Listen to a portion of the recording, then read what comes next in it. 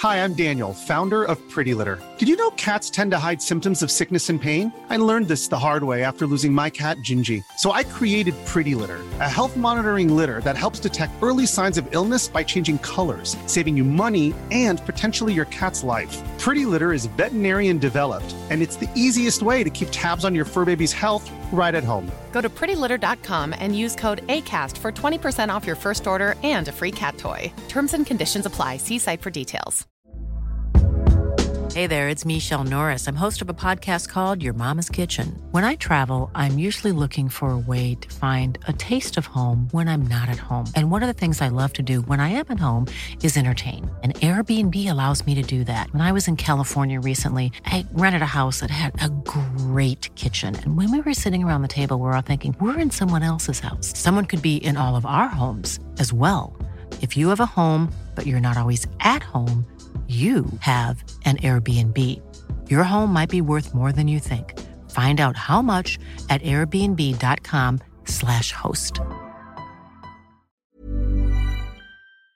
Welcome to the Cultaholic Wrestling Podcast. If you like a lot of wrestling on YouTube, join our cult. Hello and welcome to the Cultaholic Wrestling Podcast on day one of Lockdown 2, Electric Avenue. And you're listening to the dulcet tones of myself, Matthew the Watchmania guy, joined as always by Jack the Jobber. Hello. Give us a wave. And Ross Twiddell. Hello, Matthew. So, Ross, it's been a big week for you.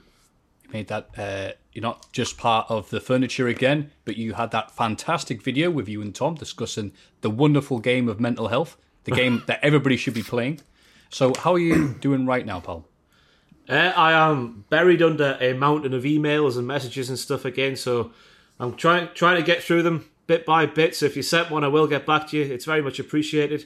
But obviously I was cacking myself about that going live. But thankfully it seems to have been a good thing that people can relate to. So I think it was a good thing we did, and it felt good to do so. And props to Tom as well. Like, I didn't realise when it was happening, but he's... I think he's wasted in radio and YouTube. He should be a therapist.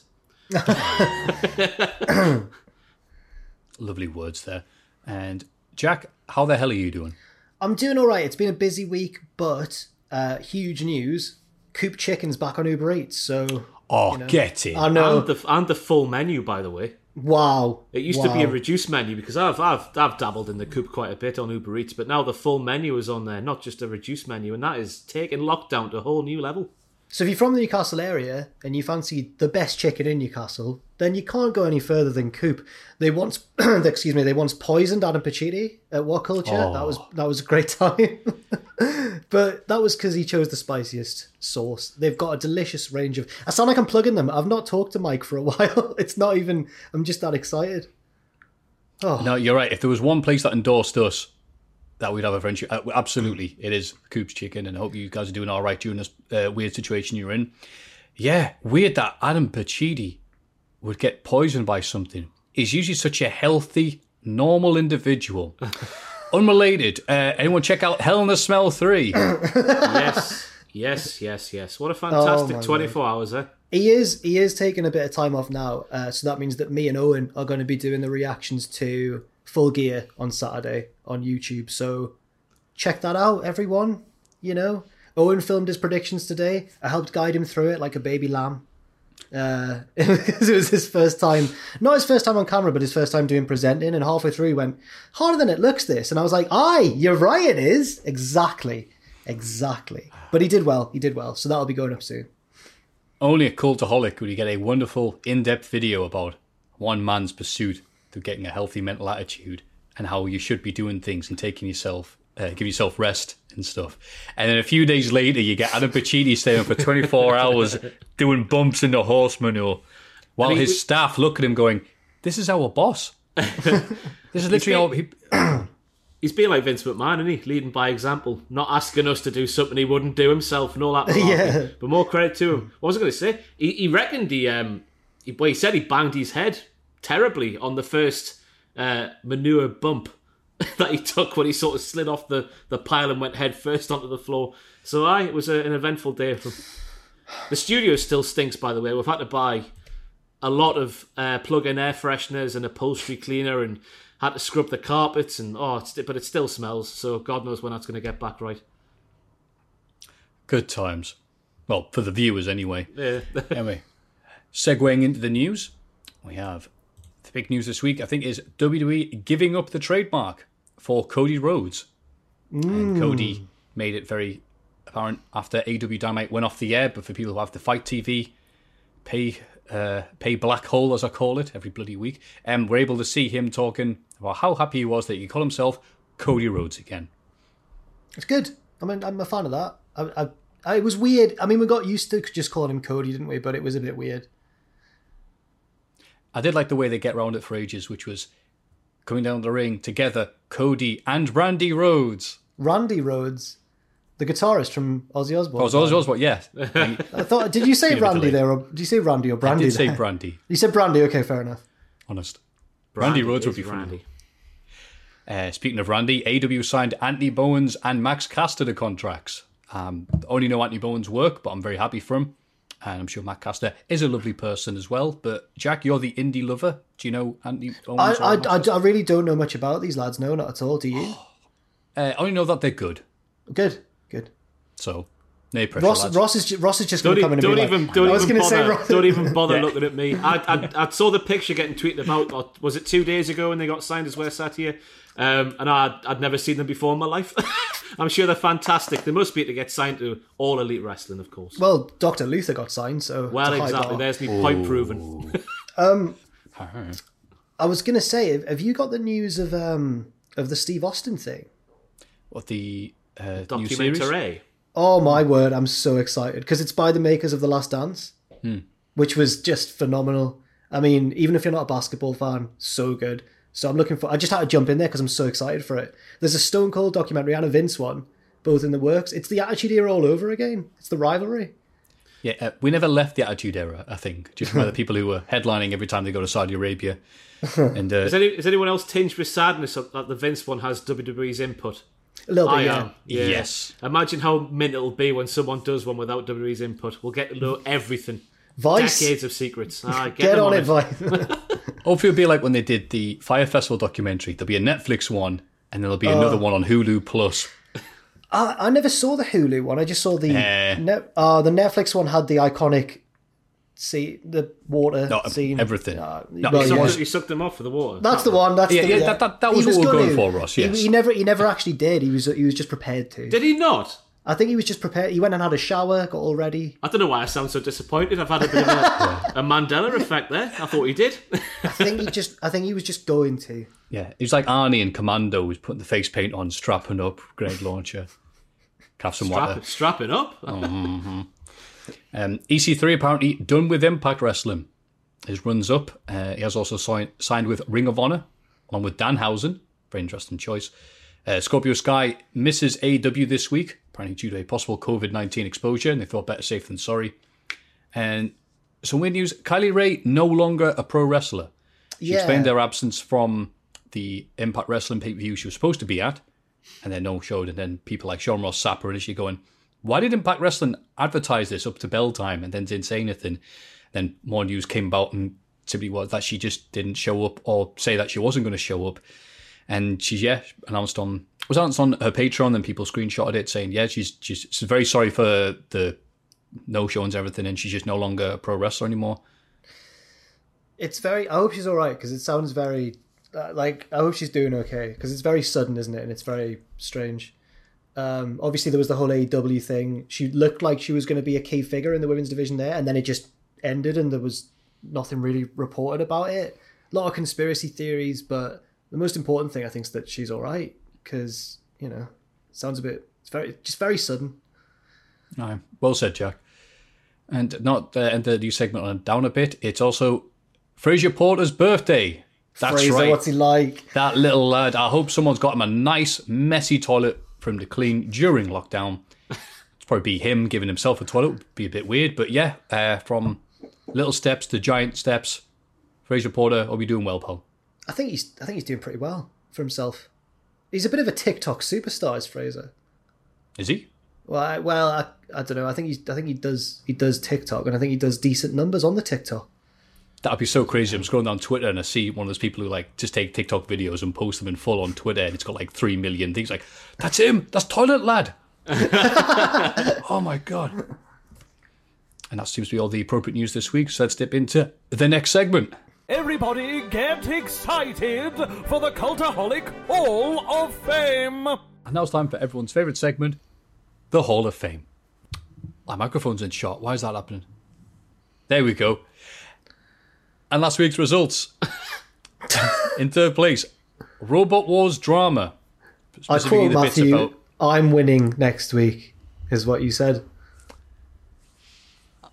I won the moral victory. 24%. You won the popular vote. Yeah, thank you. Lots of that going on. I'm not a political person, right, but I'm just saying. It did take a lot longer for the Robot Wars Drama to... Oh, no. Second place, Slapjack. 29%. I also said I was going to win. Well, I don't think I said once I was going to win. This is a new low for the Hall of Fame, if it's what I remember it being. Ross's deceased big toenail. Rest in peace. 47%. That's won the Hall of Fame? I'll have to go home and get it now. But I can't because of lockdown, so we'll have to wait until lockdown ends and I'll go home, hopefully for Christmas dinner. And over Christmas dinner I'll say, Mum, have you got me toenail that you've had in the drawer for 10 years? Have you checked with your mum if she has it? No, I was trying to avoid it, to be honest with you, because it's a weird question. I've got a feeling she does have it, though. But I did get a response last week from somebody saying that it was supposed to grow back. And I've had nothing grow back. So I'm confused. Very confused. If you're supposed to have toenail... I don't know if there's any chiropodists watching, but if there are, is your toenail supposed to grow back? Because I've had diddly squat. Did you not put it underneath your pillow and... the big dirty toenail fairy. I'm going to give you a quid. The lovely covered in infection juice toenail fairy. Oh, Hell in the Smell 4. Pachiti's going to eat it. Well, with that spectacular victory, I think in wrestling they call that Richard a squash. Tubman, what picture is he going to use for that? Oh, no. On the Hall of Fame board. Oh. Bloody hell. Over to you, Richard. No pressure. It should just be Slapjack, but like green and infected. Well, Ross, as the proud winner of last week, you may go first. Always proud. Like everybody, I watched Dragunov versus Volta. So it just seems right to nominate Ilya Dragunov's nipples, because they are the big toenail on my right foot. They are deceased. I had a weird experience watching that match because my body started aching in certain places, and the nipples were the main thing. I don't know if I was having something internally going on anyway, but it seems that match was causing my body to have some sort of reaction. That bit where he draped him over the turnbuckle in the corner and then just howked him in the neck. I must have watched that about 10 to 15 times. It was fantastic. Unbelievable match. But the punishment Dragunov's chest especially went through in that match, I think, should be recognised by a spot on our prestigious, and I underline the word prestigious, Hall of Fame. You could do this promo next week where it's like, well, you see, these aren't my original nipples. The other ones I had to have removed, and I wasn't able to play Russian football as a child. I called Walter out on Twitter this week for ignoring me like 2 years ago. Oh, you liked the tweet, Matthew. And I said, good match to Walter 2 years ago. In fairness, Matthew was there. I was drunk. You weren't there when I said good match to him, but you were there with me at the event. It was at Wrestling Media Con. I was hammered. And I said good match to him, and he just blanked me. And then on Twitter I said, needless to say, I'll batter him if I see him again. If it came down to me and Walter, how long would I last against him in a real shoot fight? I reckon we should get this organised. I reckon you could get this like fight MMA. We should put on an event similar to that, but actually have people attend and watch and stuff. But it's me versus Walter. That's a big main event, isn't it? Yeah. Imagine that. A true David versus Goliath tale, isn't it? I'd have to run away round the cage until he caught me and ended my life. Oh dear. If you had to tackle Volta, Matthew, what move would you go for? If I could do any move to Volta, which move if you would I imagine, pick? right, if we were all locked like 1-on-1 against Volta in a cage, what would you do? You have to try and do something. Oh, I think the only way I could think of to distract him, because there's no way I can apply. He'd know that the counter holds to every hold I was going to put on him. So my It wouldn't idea, get this far. How's it going my this far idea to fight? You'd would lock be it up and to tickle him, oh, because I don't think any wrestler has done that to him before. I watch a lot of Timothy Thatcher and Ilya Dragunov matches against him. None of them have tickled him. So I don't think he'll be expecting that. And they won't have taught him how to deal with that. You've been thinking about this a lot, haven't you? Before I asked the question. I'm just learning from Adam Pachiti's how to BS when you ask a really silly question. Yes, I think I'll tickle him. And if that didn't work, then I'd be forced to tap out. What would you go for, Jack? probably the Fire Festival offering of just suck him off. Yeah, just to distract him. Oh, you'd offer to suck him off to get some Walter. That's a good pun there, Jack. I like that's good. That if I realistically had to fight Walter, I'd obviously try and run away as much as I could until. But he's not going to tire himself out before me. Even though he's bigger, he's definitely better cardio. So I don't know. You could start a faction called Ring Spaff then. I can see myself not wanting to get punched by him, grabbing a leg, and then just getting bodily thrown over the top of the octagon. So yeah, I really don't know. My face would never be the same. I'd go proper dirty me. I'd whap out my phone and it would have a picture of his, like a video of his dog, and then just it would get shot, and that would distract him. Then I'd go in. That would distract him. Yeah. He's got. I think I'm right in saying he's got a beautiful boxer. I love boxers, me.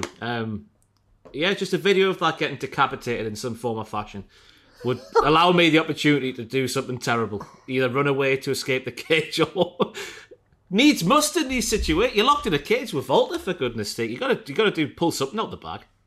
Yeah, you know what? Seeing his dog getting shot, that'll probably calm him down. Yeah, You're right, Ross. It's just what you need.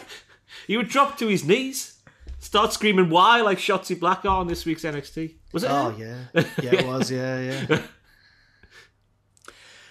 Well, on that very dark note, that is Ilya's nipples from this week of NXT UK. Well, you can tell it's been an exciting week here because I was also going to put that match in. You can put the match in. You can put the match you know what, in, I'll just do that then, but no one's going to vote for it because Ilya's nipples are way more exciting than the actual match. But whatever, there's not been a lot to go on during lockdown, so I'll do that. Yeah, it took me, I think this must have dropped the same time we were doing this podcast last week.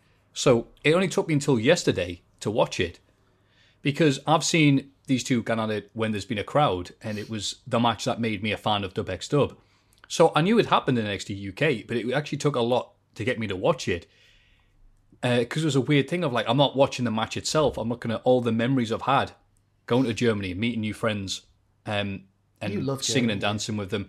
I do because of stuff like this and seeing this the first time, being there in person with the battle between Ilya Dragunov, the man who thinks he's invincible, versus the man who thinks, I don't think you are, mate. I think I'm going to crack you open like an egg.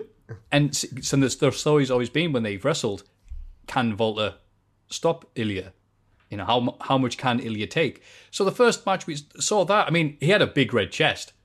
This episode of NXT UK, it was nothing compared to the one he had the first time it had the thing at the 16 Carat 2017 final, where it looked like, it's like, hey, Ilya, where are you from? He just pointed towards his chest because it looked like a map of Russia.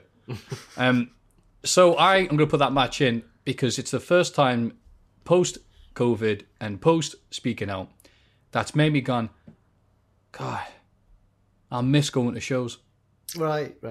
So, and also it was a tremendous match with lots of twattering and battering.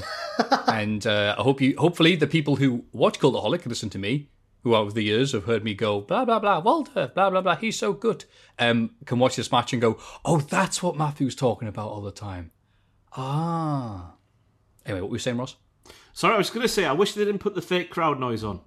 I wish it could just, like, it would properly echo. I know it did anyway, but, like, if it was completely silent, I think it would have been so much more effective. But that's just me being nitpicky and a massive arsehole. No, I agree. There were the negatives because it was NXT UK's fault, Ilya. This is not just your normal everyday Walter Ilya. We did get the Kevin Dunn cuts, so didn't ruin things too badly, but it was noticeable. And it's like, yeah, you know what? That needs a cut right there on the 30-second chop to the chest. And also the commentators, and I usually like Nigel McGuinness and whatever that puppet companion he has next to him, and when they're talking on the NXT UK. But this is one of these matches where I was just trying to like drown them out. Like just be quiet, mate. I want to hear the chops. I want to hear the bullet holes go through Ilya right now. I don't want to hear you go, "Oh, Blue Peter," or whatever it is you're talking about. So yeah, did you see it, Jack, or is that going to be your nomination as well? No, I've seen it. They were my 1 and 2 slots on last week's Wrestlers of the Week. Who was number 1 and number 2? Walter was number 1, but it was really hard, so I just had to give it to Walter because he won. But they were both phenomenal in the match. Also loved it. One of the best matches of the year so far.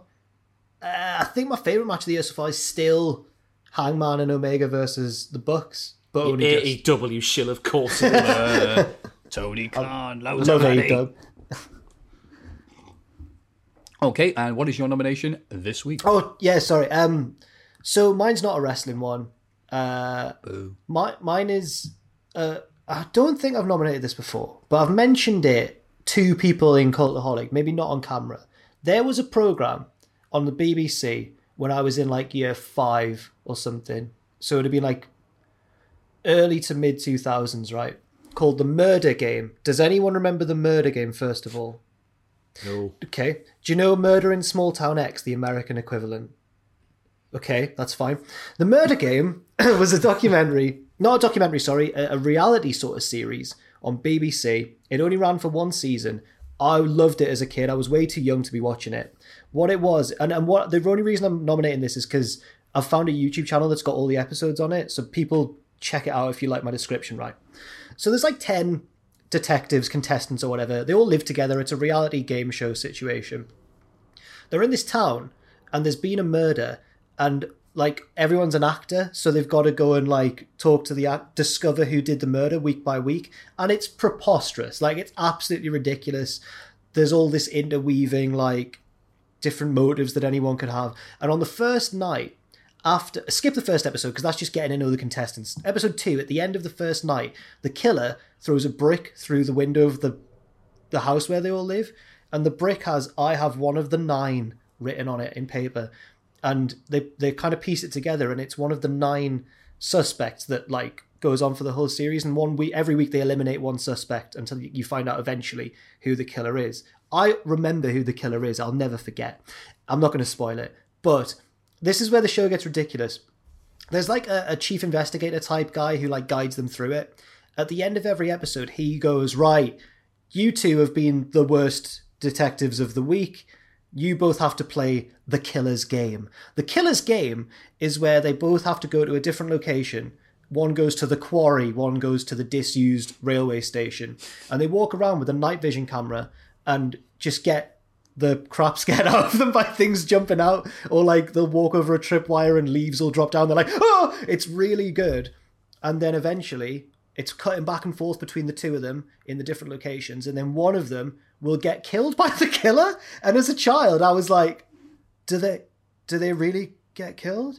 You never see them again. In the kayfabe of the show, they have been murdered. And this chief investigator bloke is just willfully sending these contestants off to get killed because the other one always finds a clue that takes them ahead in their investigation. So the one I remember like, one of them survives, they come back to the house, everyone else is sat awake waiting.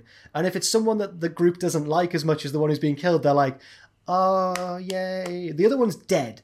And then they're like, "I found this yo-yo. What does this mean?" It's absolutely ridiculous. I love it. Can't recommend it enough. I can't do it justice, really, without you going and watching it yourselves, everybody. So find it on YouTube. Just search The Murder Game, BBC, and find out who murdered Catherine Pryor. There you go. Lovely. I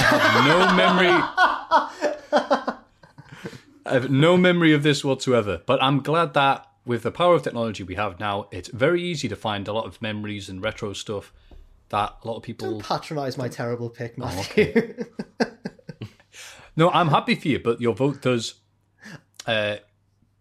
balance on the fact that other people have seen and heard of The Murder Game. It's going to lose. But if anybody does remember it or has seen it, please do write into the mailbag. And so Ross can see it, please go The Murder Game. Like, please write in, because I need to know that I've not dreamt this series. the murder game, not just a game between Walter's dog and when Ross is around. It's also a popular thing that Jack likes. And hopefully you like it as well. I don't condone those actions. This is just me tactically plotting Walter's downfall if I was locked inside of a cage with Walter. Banking on the fact he would get more emotional than he would angry. Maybe it isn't a good plan at the end of the day. Maybe not. You're right. We might have to call off the Walter versus Cultaholic match.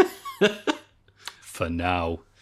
But until then, it's not the murder game we're playing. It's the voting game. Here we go.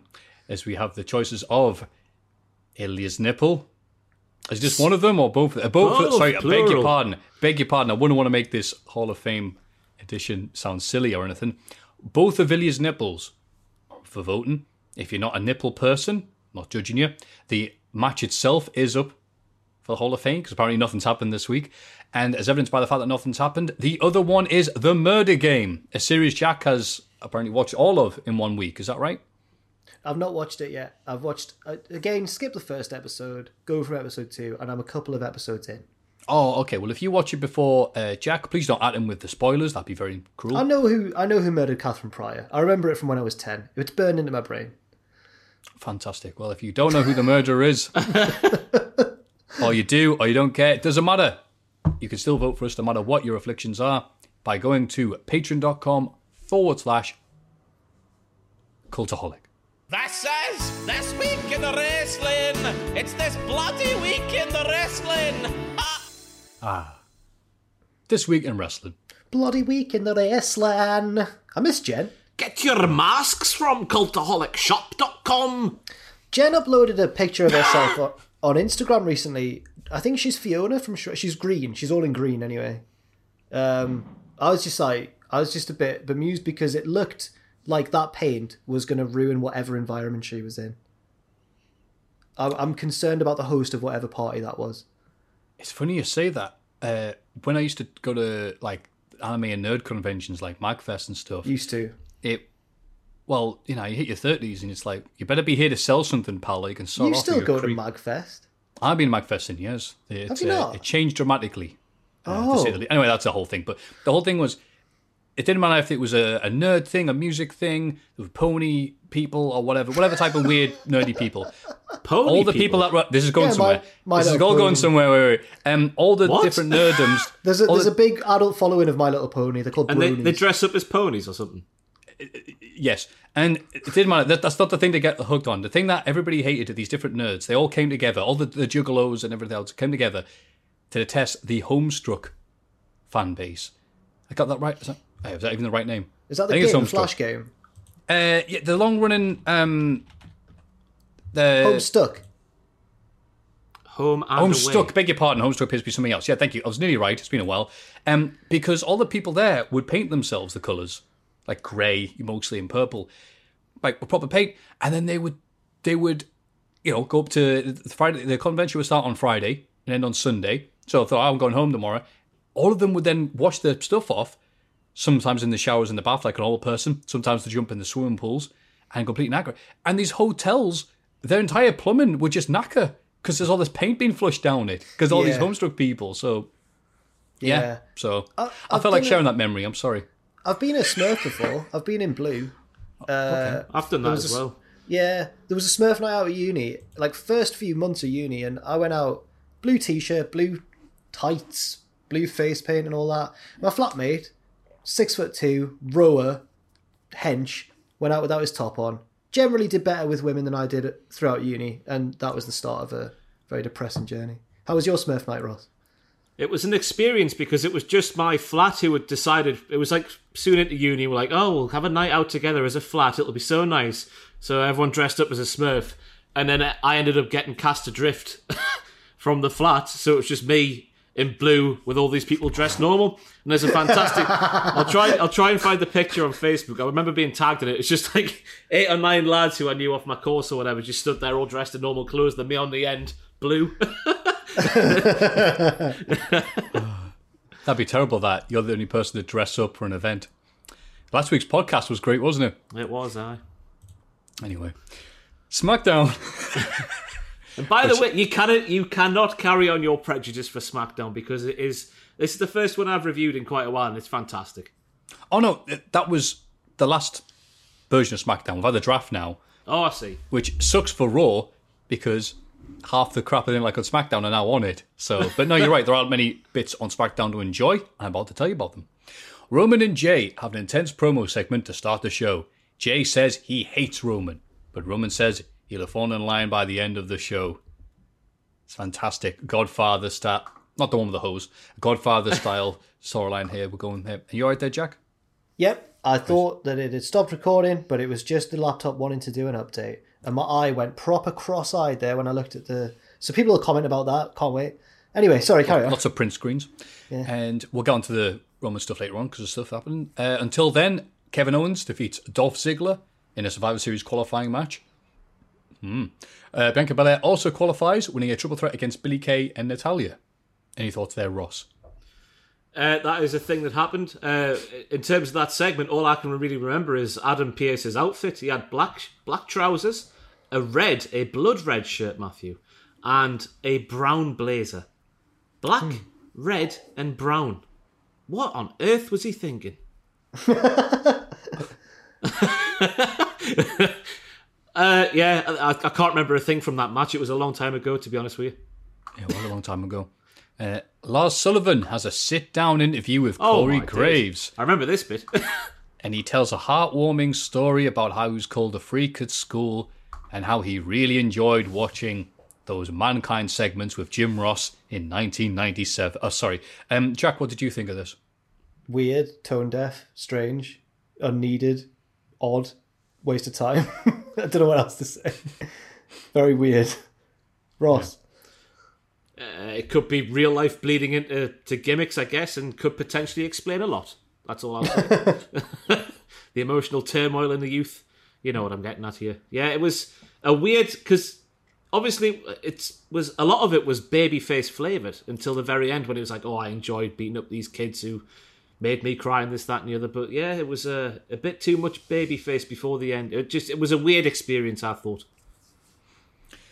Yeah, got called a freak at school by painting himself up as Homestuck characters and going to conventions and hanging out with ponies. Murphy is out with Ali at Mysterio to apologise to Ray and the Big Dom.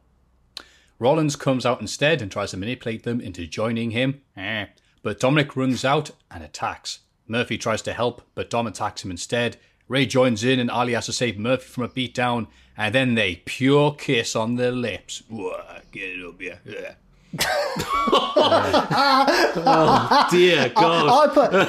I'll admit, I wrote "pure kiss on the lips," but "get it up" you was Matthew's own improvisation. that was me impersonating the people on the screens. I feel this must be how Scorsese feels when one of the actors just takes the scene to a next level and just runs with the script, because that was brilliant. Tarantino when someone takes their shoes off. Any thoughts here on this Romeo and Juliet type thing?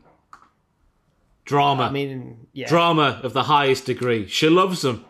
She can't help that she loves him. You can't change what the heart wants, Matthew, no matter what Rey Mysterio might think. Drama. It's just fantastic drama. Sasha Banks comes out to hype her Survivor Series match against Asuka. Bayley interrupts and says she'll be the one facing Asuka because she's going to beat Sasha for the title next week. She also mentions that Sasha is notoriously bad at defending titles once she's won them, which probably means she'll retain this time. Nice bit of red herring there, because goes well with some rice.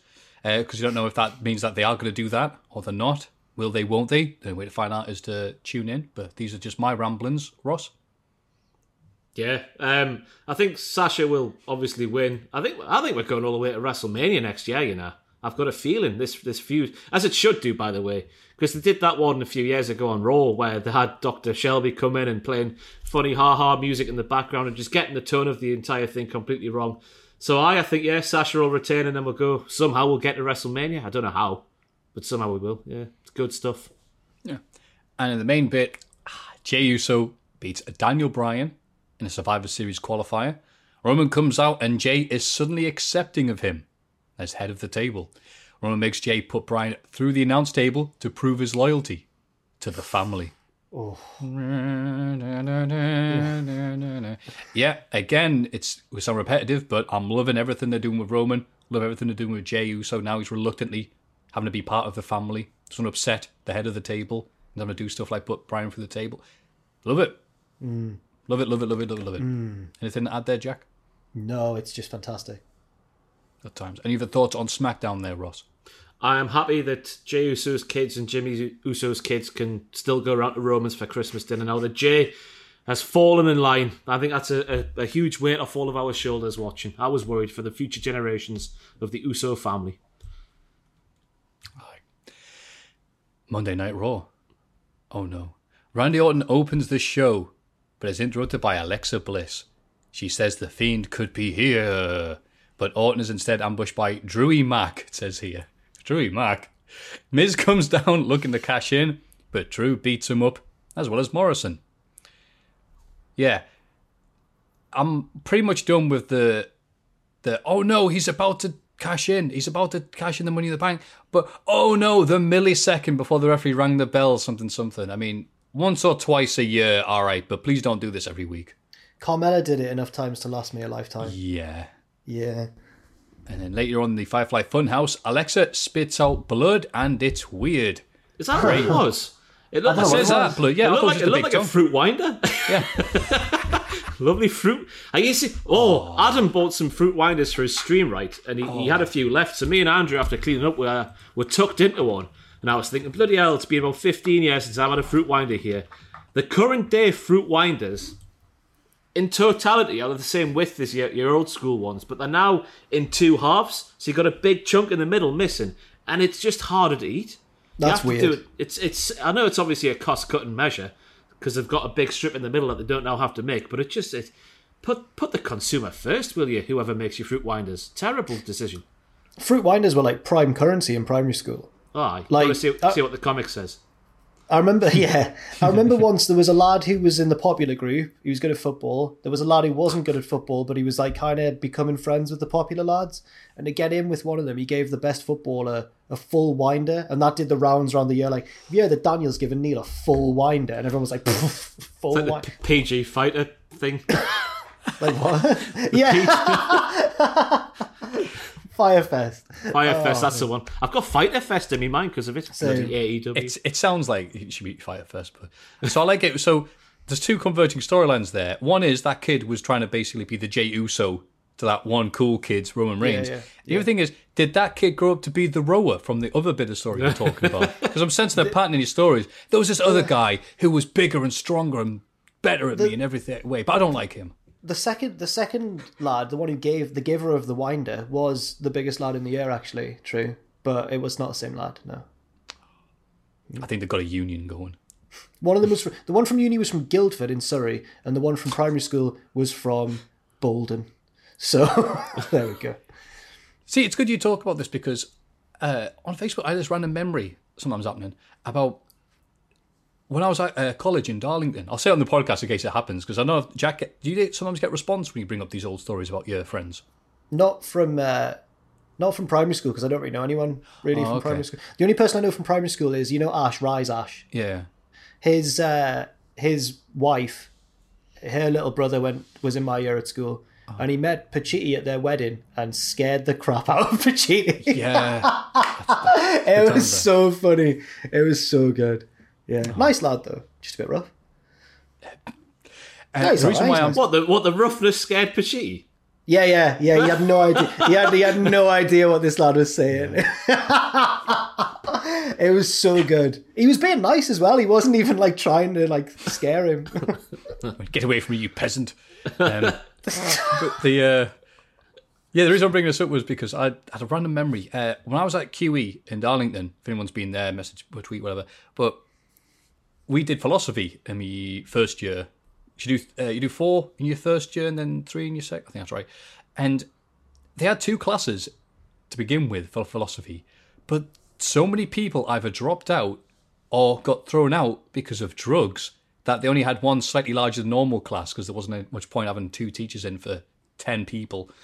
And I was thinking about this because I'm like, oh, those lads. And wait, that one lad who was rumoured to have given crystal meth to the head teacher's daughter, and he was never seen or heard from again. Oh, yeah, I remember that. Yeah, that story.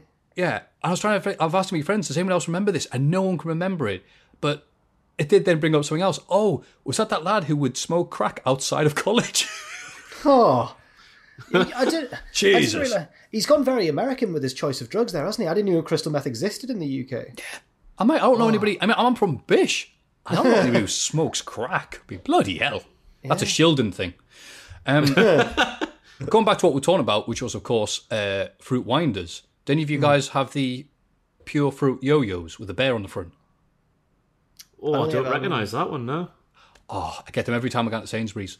But now I'm an adult, I don't roll them. I just have the circle and just bite into them like that. Oh, hang on. You It's like being monster. a bad person. Sorry about that. But at least it wasn't as bad as Monday Night Raw. Jeff Hardy beating Elias in a guitar on a pole match. Look at that pole. With the idea, good old pole, yes. And the idea is you could gain possession of the guitar and use it on your opponent.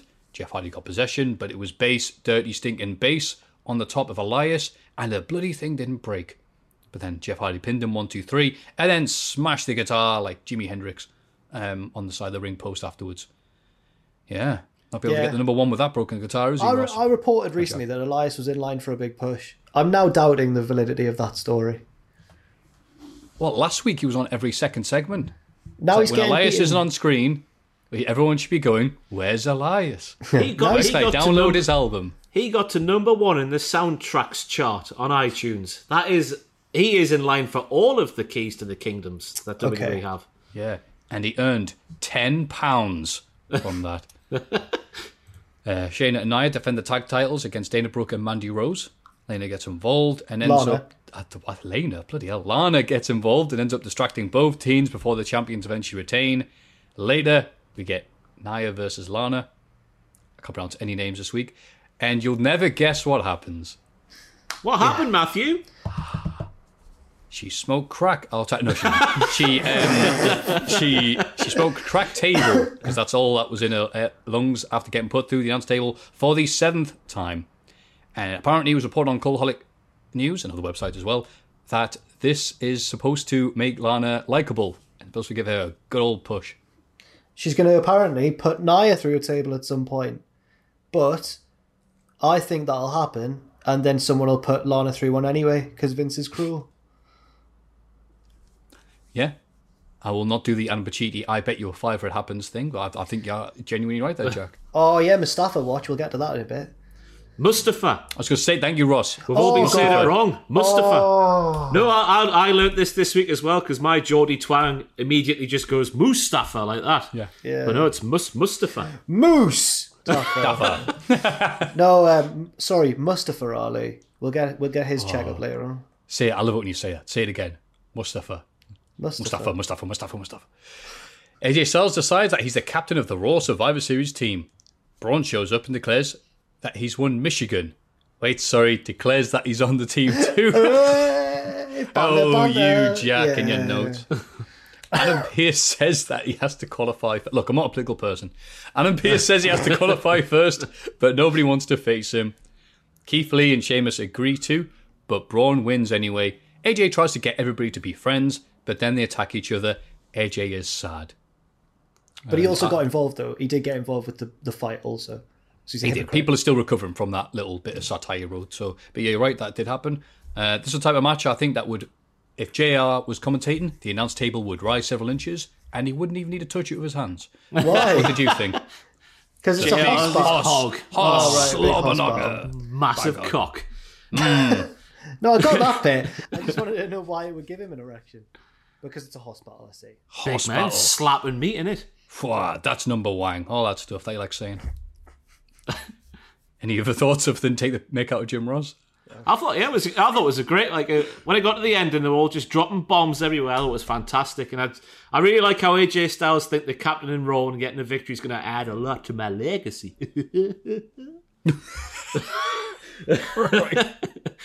And his reaction at the end of oh, why can't we just get along? Oh, dang it! That's just fantastic. I like AJ Styles as a heel more so as a face, more so than a face. Sorry. What else did AJ Styles say this week? I love hearing your impersonation of him. I'm trying to think of that bloody flat earth quote he said. I can't remember what it was. Oh, there's a chance. There's some things you need to... I don't know. It's a load of crap, Matthew. It's terrible. Move on. Gosh darn it. Taunt Nation. The New Day challenge the Hurt Business, but lose. It's non-title though. Don't worry, lads. I think you've been very dismissive of this segment. I actually really enjoyed hearing the Hurt Business and New Day just mouth off at one another. Yeah, fair. Because New Day, they're good at being silly buggers, but then it got turned a bit more serious and the Hurt Business was able to bring them to that level, and I liked how it sounded. But I also liked Kofi Kingston, and they said, going, oh, I loved MVP, you're so great. Shelton Benjamin, I watched you when I was a kid. Hi, Cedric. Just a complete, yeah, what have you done? But I don't know, that's something I can hope to see going on as a feud. But we don't care about that, do we? Shortly afterwards, Tucker shows up. Oh my God. The new look Tucker, who had tights on with his surname. And someone posted that the last time he had a surname on TV was February 2019. He showed up with no entrance, lost to Ricochet, who, I'm not being funny, but none of us know what to do with Walter. We're pretty sure we know what to do with Ricochet on Raw, because he doesn't beat anybody. And it was a quick loss. It was a quick loss. A very quick loss. Yeah. And then afterwards, Retribution showed up to beat down Ricochet. Not even Retribution wanted anything to do with Tucker. I do not know what happened with this lad. I don't know if he forgot to shake someone's hand backstage, or if they were annoyed that he may or may not have had the script on screen at the pay-per-view. But last week, he turned on Otis. So we all thought we were going to get the epic Tucker versus Otis battle, and yeah, I mean, what is your expert analysis of this, Ross? I'm not sure if it was expert, but I think this is maybe it's a product of there being no fans inside the arena, because if there was fans inside the arena at Hell in a Cell, there would have been full-blown riots everywhere. Tucker. No, there would have been. I would have flown over to America myself if I could and started kicking some ass, you know? But I reckon Tucker... Be up his dog. Well, aye. Aye. Let's move on from dogs. No, Tucker would have been proper, like a proper bastard of a heel, because everyone loves Otis, don't they? Everyone loves Otis, and it would have been, I just think it's been the effect of that heel turn. Hopefully, it's just been lost by the crowds not being there, and it's not just a case of they've done it and they've just thought, oh, let's cast Tucker aside and forget about him because he's rubbish. Because he's not rubbish. I know he's a bit weird in the way he speaks, and like the way he used to go on with Otis used to leave me a bit unnerved, to be honest with you. But he's a very talented wrestler and a very talented man at speaking, with his promo script in hand as well. But it just, you look at Retribution and you look at Tucker and you just wonder why they don't help people out a bit more, like book them a bit strong to begin with, at least, just to get people invested in them. Then maybe, knock them down for a bit. But to start them off like they are with those two in particular, it's just weird. Jack? I just fully agree, yeah. I've not really got much more to add, but it's sad for Tucker. He deserves more. There was a tweet Gary Cassidy did where he tweeted the pictures and goes, oh, what I've just said. And someone replied, what's his new name? Future Endeavored. And then Tucker replied with, I've got a family. And then deleted the tweet. And it's like, yeah. Well, I think a good time to point out that when we're slagging off wrestlers and stuff, most of the time it's because of the way they're being booked. It's not because we want them. It's not because we want them to lose their jobs. You know? When I've been calling Tucker a prick, it's because he turned on my favourite wrestler.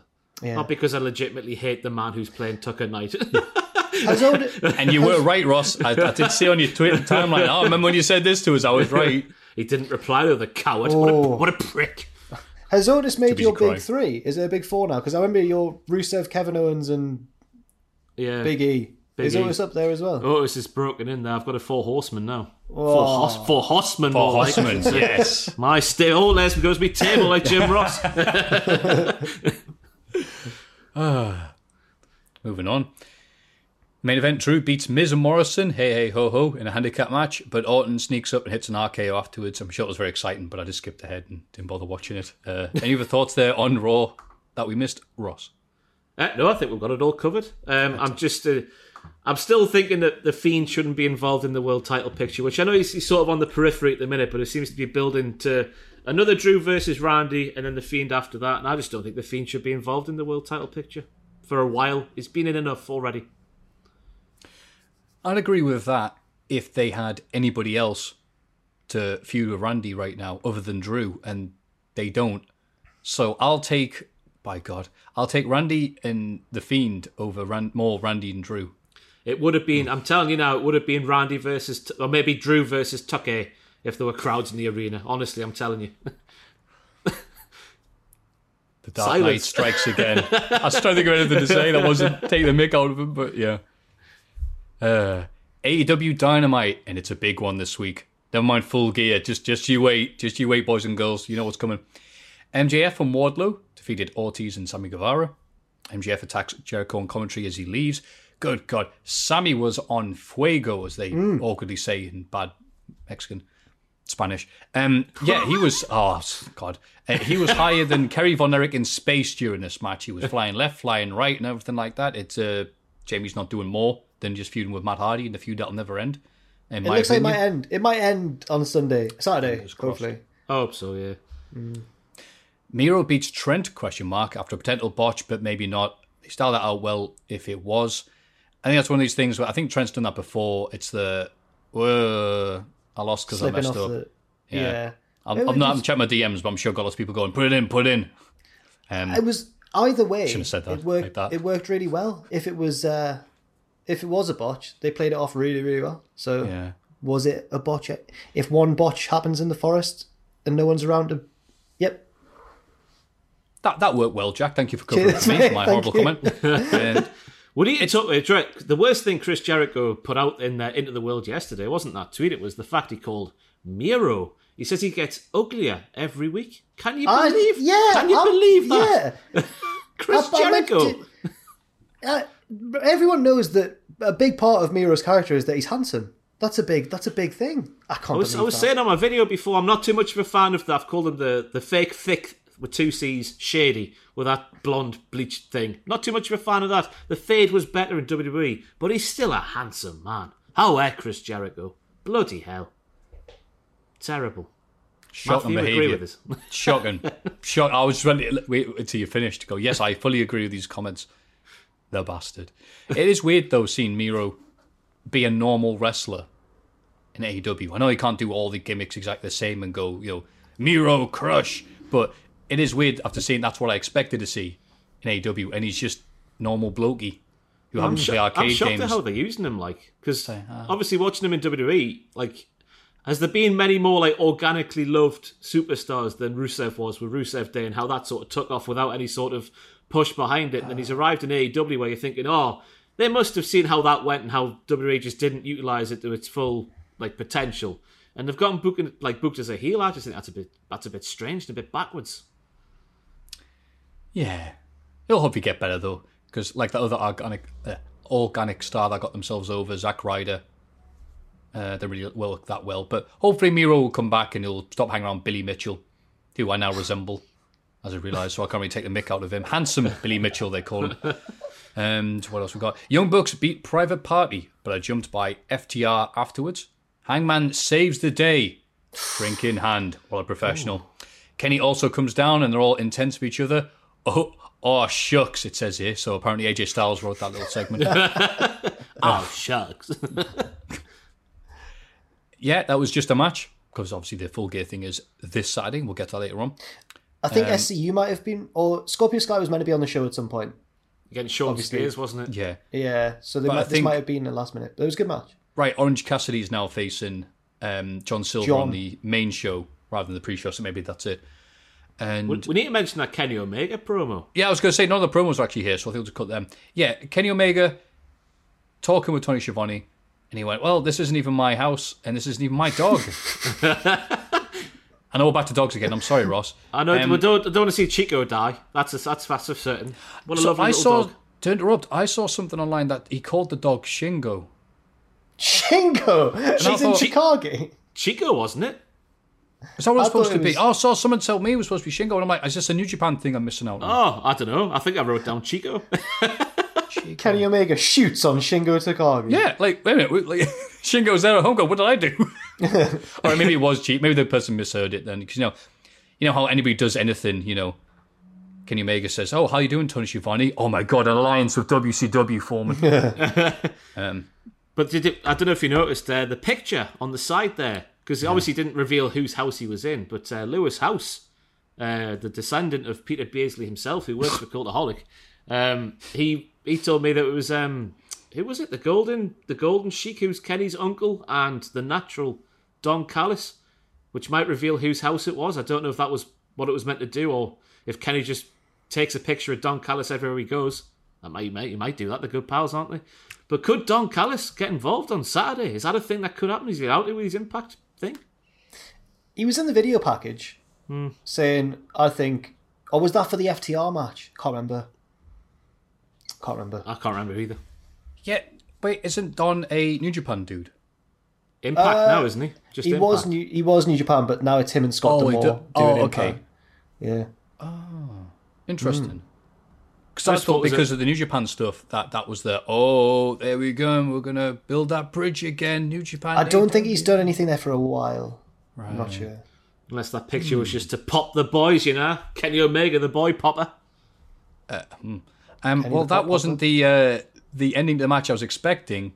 I don't think anyone was. Even Sam Driver on predictions probably wasn't expecting to put... I reckon Cyrus the Virus is going to show up in the finale of that. Float down. I mean, yeah, right. But it has got me thinking, though, because AW's... Stupid camera, I'm very sorry for zooming in and out. But AW are good at that, kind of getting your attention at the mundanest of things and going, aha, if you were paying attention, then as well, it would have made sense. But sometimes it is like, okay, I figured it out, but how's that going to work? That's true. Wow. That is On true. that mystical note, it's not even written here. What the hell? We'll just skip to... Can we mention Hangman's as well? Because his promo... Yes. I want him to win so badly, but I don't think he will. But I really want him to. He's just a little lost boy, and I just want to take care of him. That was odd. That went a bit weird at the end there. I want him to win. Bless you, Jack. Now, say what you see. I like... I can relate to him because he wears the nice shirts, he drinks too much, you know, and he obviously takes care of his appearance. So, yeah, well, kindred spirits, me and Hangman. He put his dirty boots on a white chair. I think that's unforgivable. I think he turned heel in that segment, me. Who does that? What kind of a monster puts their dirty boots they've been walking outside in, especially in autumn, on a white chair? Oh, He's Rick James. But never mind that. Why are we even fanning about with this? Let's get to the meat and potatoes of AW Dynamite. Pac is back. yes, he is. How dare you undersell this, Jack? You know this is a big thing. You know this is an amazing thing. I'm quite concerned, Matthew. I'm quite concerned, and I mentioned it on Graded. You'll see he's in the countryside. It probably looks like Northumbria somewhere with a big tree. Then he's at like Tynemouth or Whitley Bay or somewhere. And he shot promos on the Quayside before. I think he's on a set of steps near my lass's flat. What's going on between my girlfriend and Pac? I don't know. Oh, no. I don't know, but I need to have a word with her because I don't know what's going on. It's some stairs that are next opposite the Quayside Spoons, isn't it? Yeah, that's where she lives. So, not in the Spoons. She's not just a dweller. So what's he doing there then? I think the only logical conclusion is that I need to ask her some questions. I reckon he just had been to Spoons because there was that site. Was it Adam Pacitti himself who spotted him when he was on his hiatus from WWE back in 2017? Spotted him in the Quayside Spoons. Wow. Do you remember when Sami Zayn came to Newcastle to see him? Sami Zayn just put up a picture of himself in Central Station. Yeah. So nice. Oh, so nice. It was just nice the idea that Sami Zayn had a little trip around Europe to see people. I was like, here we are. It's like, oh. I like that again, Jack. This is the third time. It's a recurring theme in your stories that you are constantly running away from the fact that there are tremendously sporty, physical people out there ruining your relationships with people. That's not... Whoa. 3 times. 3 times, and it's only the third segment of the podcast. First of all, I've never... Did he give you last big fruit winder as well? I think that's what he calls it, yeah. Can you imagine? I don't think she listens to Do you like strawberry? Well, I'll find out if she does next week, I suppose, or when it goes up. Fantastic. But yes, Pac returned. We don't know if that means if he's going to be at Full Gear or not. We just like the fact that he did a promo, and there were many famous areas of Newcastle upon Tyne in this area. And he has shot there before when he did the black and white stuff, but I couldn't tell if he was in Biker Way. Maybe not Biker, but like, what would there be? Nah, let's just say Biker for ease of conversation. Way up those steps. But you're right, it is definitely the ones on the Quayside now. They're in colour and stuff. He He ran across one of the bridges as well. At Swing Bridge, wasn't it? Swing Bridge. Yeah. For those who've never been to Newcastle, we're great at bridges. Many bridges. Oh, I love a bridge, me. I tell people like they're being serious though when I'm coming back from a journey and I'm on the train, I'm like, back, whatever, and I have to probably walk there. Bridges on the wall there. Oh, yeah. You can't live in Newcastle without pictures of bridge. Where's your bridges, lads? I don't know, but I've got Kevin Bridges on DVD. When I'm coming back when it's on the train and it just before it hits the station, you get the shot of all the bridges lined up. You're like, I'm coming home, Newcastle. But he's back. Keep your London, Wayne. He's back. Great lyric. And there's lots of them. Yeah. They're all multiplied at the end. So people were debating what his name should be. Should he be 6-pack? Multi-pack? 2-pack. And 2-pack, yes. Got to shout out the guy on Reddit. Got to shout out the guy on Reddit as well who was like, there's a major flaw in an AEW storyline. He's like, Pac hasn't been in isolation for 7 months. I've seen him down Tesco.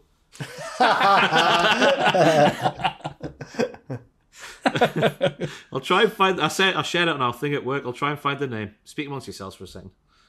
So how's it going? It's going great, mate. I've been playing Hades to get good at playing Hades for the Saturday evening streams. That I've become addicted to the game, and now I need to stop myself from playing it because I don't do anything else the rest of the day. Nice. But I have beaten it several times now, so I'm very happy. Just for clarity, while Ross is continuing to have a little look, I've never actually had a relationship ruined by a wrestler, as far as I know. So let's just. I don't want to be getting accused of spreading lies because that's not happened. So just gonna throw that out there. It's like last year when there was that Pax that did let's sign at AEW. Remember that? Oh, we did that. We caused that. Oh god! But I found the name. Wobby the Man is the guy who rumbled the AEW storyline. Pac hasn't been by himself for the last 7-8 months. He's trying to get him fined by the government. They get anyway. Then where we are? Oh, that's right. On the night of promos, Eddie Kingston and Jon Moxley have an incredibly intense Eskimo kiss face to face. Eddie is the best. And I like that they were Eddie full of passion and vinegar and just like, oh, come on, let's do it now. And Jon Moxley stood there like this, letting him, yeah. And then finally just saying, yeah, it's often the loudest that are the weakest, isn't it, Eddie? And then Eddie just shuts up the rest of the time. Eddie's so New York and so like my mother, like just all that when Moxley mentioned his mum, I looked at Kingston's face straight away. I was like, he's not going to react well, and he was like, oh, it was so good. He's so convinced. He's got to be. How has he not been? Has he done acting before? He's done a lot of wrestling. That's not my question. I don't know. But cheers. It's a good question, actually. I'll ask him next time he's threatening to beat me up. He's like the New York Vinnie Jones, isn't he? Yeah, that's weird that you brought up Vinnie. We'll see in a bit. Oh. I don't even know what's going to happen now. I'm excited. I'll tell you what, though. He's going to burst in. I've gone for Eddie in the predictions, me. I'm sold. I've gone for him. And I want Geordie Pat to be his first challenger. I think it all just makes too much sense and it's too tantalising not to do it. However... Oh, they're my best mates. No, they're my best friends. Winner gets my ownership brothers. of Phoenix. Phoenix. I say, I'm sorry. Nyla Rose squashes Red Velvet and beats her with Hikaru Shida's finisher. Vicky Guerrero cuts a promo on Shida to hype the title match. I think you could fit all the interactions they've had on TV into a TikTok video. Yeah. Not terribly impressed by this, especially when we've had the announcement on this episode that it is going to be... bugger, I've written instead. Deeb versus K for the NWA title. On the pre-show. Yeah, I'm way more invested in that. Once again, hey, stop us if you heard us before, but I don't think AEW do a good job of doing anything with their women whatsoever. I'm hoping that once... Well, Britt Baker's back, though. I've been saying this, and now she's back, so I hope it picks up soon. Is Nyla top of the rankings? Because I was saying this in my video earlier today, like there's been absolutely no build-up apart from that last night, wasn't there? Has there been any more? I don't think there has. There has been a little bit. Last week or the week before, there was an interview backstage with Shida, and the interviewer said to her, so Nyla's number one contender, but she refuses to have a match with you until you accept the chat. So there was something weird. It was really convoluted, but basically I feel like they've just been holding off for a while. I don't know. I can't exactly remember. It has been mentioned before. Has been mentioned before, but not very convincingly. Right. It refuses to interact with you because we haven't written that part of the show yet because we forgot to exist. So, and then Cody and the Gun Club beat the Dark Order before Cody cuts a promo on Darby, who's just still sat up in there in the stands all by his lonesome. And then after the show, Cody goes, "I'm Cody Rhodes, Newcastle." Just like that. Yeah, in terms of like matches and stuff, it was whatever. But in terms of getting you ready for AEW Full Gear, I think it's did a much better job than last week's show. And I'm ready for it on Saturday. I would say, apart from the women's segment, it's a textbook go-home show. You shill. You dirty shill. Let's check. Was that all right, Tony? Okay, no, everything. I thought was I used the word stacked, which is not a word in my vernacular, but I said it anyway. I thought it was a stacked show. Very good. Thank you, Tony. Cheers, Tone. NXT Halloween Havoc, it says here. That's not right. Oh, sorry, I forgot to delete from last week, yeah. NXT Bonfire Night happened, and Dakota Kai beats Ember Moon after distraction from Raquel Gonzalez. Shame for Ember. Yeah. Oh, well. Kushida beats Cameron Grimes after Grimes gets spooked by a zombie referee. The call from Beth Phoenix when the referee who's appeared on NXT for years now, I don't know what his name is, but he came down, she goes, "Look, it's the zombie referee from last week." And he's not at all a zombie, just him, just a normal guy, but he must have been a zombie last week, I can't remember. As soon as this happened, I saw Twitter, because I was busy watching Dynamite, but I checked Twitter and it was all full of one of the worst finishes of the year on NXT just happened, and I was like, what's gone on there? And when I saw it, I was like, oh, they've gone for that. They've done the zombie ref thing. It was bizarre. Well, I didn't see this because I only skim NXT. Well, you'll certainly be watching it after this. Yeah, I'm going to watch this back. He didn't have any makeup or anything on. He just came. I don't know what his name is. He's refereed in NXT for years. But he just came down looking like he does on a regular Wednesday, and Cameron Grimes pissed his pants and ran away. He's a big fan of the Cranberries. Hey. That's why. Hey, good. I deserved a point because I had nothing else to say. Killian Dane and Drake Maverick face Everrise, but the match is interrupted by Pat McAfee and the lads. They beat each other down and burn an Undisputed Era banner as they leave Dane attacks. They were going to raise it into the rafters like they were. I was going to say, I'll skim it and we'll go over it. But Pete Dunne goes all Vinnie Jones on his head with the car door. There's the Vinnie Jones. Thank you. You are right. Chekhov's Vinnie Jones. Yeah. Nice. Did you see when he was on Top Gear? And they were like, don't suppose you could slam the door and break this watermelon? And he did it in one. Yeah. Did Remember one that, time. Yeah. Good lad. Did you ever see the Grand Tour when what was it? Goldberg and was it Anthony Joshua? Am I remember that correctly? When they had the Grand Tour and they changed it so people raced against each other, and no one liked it, so they scrapped it. Yeah, I don't remember that. Was that on after the murder game? I'm sure it was Joshua and Goldberg, and Joshua won. I can't remember, to be honest with you. But that's the thing that happened. I don't know why it's related to Vinnie Jones smashing a watermelon in a car door, but there you go. So what did they do? They raced against each other? Yeah, instead of just one celebrity doing the lap, you used to get two in, and then they would do the lap like one after another. Then they would have like, oh, you're the winner, I can't remember, to be honest with you. Wow. And you know what? This sounds complete tosh, so it probably did happen on TV. One size fits all seemed like a good idea for clothes. Nice dress. It's a t-shirt. Until you tried it on.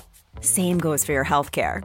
That's why United Healthcare offers a variety of flexible, budget-friendly coverage for medical, vision, dental, and more. So whether you're between jobs, coming off a parent's plan, or even missed open enrollment, you can find the plan that fits you best. Find out more about United Healthcare coverage at uh1.com. That's uh1.com. Hey there, it's Michelle Norris. I'm host of a podcast called Your Mama's Kitchen. When I travel, I'm usually looking for a way to find a taste of home when I'm not at home. And one of the things I love to do when I am at home is entertain. And Airbnb allows me to do that. When I was in California recently, I rented a house that had a great kitchen. And when we were sitting around the table, we were all thinking, we're in someone else's house. Someone could be in all of our homes as well. If you have a home, but you're not always at home, you have an Airbnb. Your home might be worth more than you think. Find out how much at airbnb.com/host. Hi, I'm Daniel, founder of Pretty Litter. Cats and cat owners deserve better than any old-fashioned litter. That's why I teamed up with scientists and veterinarians to create Pretty Litter. Its innovative crystal formula has superior odor control and weighs up to 80% less than clay litter. Pretty Litter even monitors health by changing colors to help detect early signs of potential illness. It's the world's smartest kitty litter. Go to prettylitter.com and use code ACAST for 20% off your first order and a free cat toy. Terms and conditions apply. See site for details. What we're talking about. Yeah, so I liked how this worked. It's one segment of NXT I did watch because I do like the dynamics. Pat McAfee is a great spokesperson. He's very good at selling himself and his daftness, but now he's working to sell this crew he's got against the Undisputed Era. I was a bit unsure of it because I'm like, do I want Pat every week? After this, he's one of the best speakers they've got in NXT. Oni and the Governor talking about how they have over 30 years experience together in the ring. And also Pete Dunne showing up and Pat McAfee going, look how big he is. I like when he did the Vinnie Jones in the car door and then McAfee was like, I like what you did. Bit violent. We'll talk about it later on. And then he drives off going, what a night. Yeah, he's so entertaining. He's brilliant. And also they go like, so Pete Dunne, why did you do this? He goes, well, Roderick Strong taught me a very important lesson about friendship when he turned on us. It's like, his voice for Pete. Completely justified. Is that your Midlands voice? That is, yeah. My name's Peter. I love kicking heads. Hello.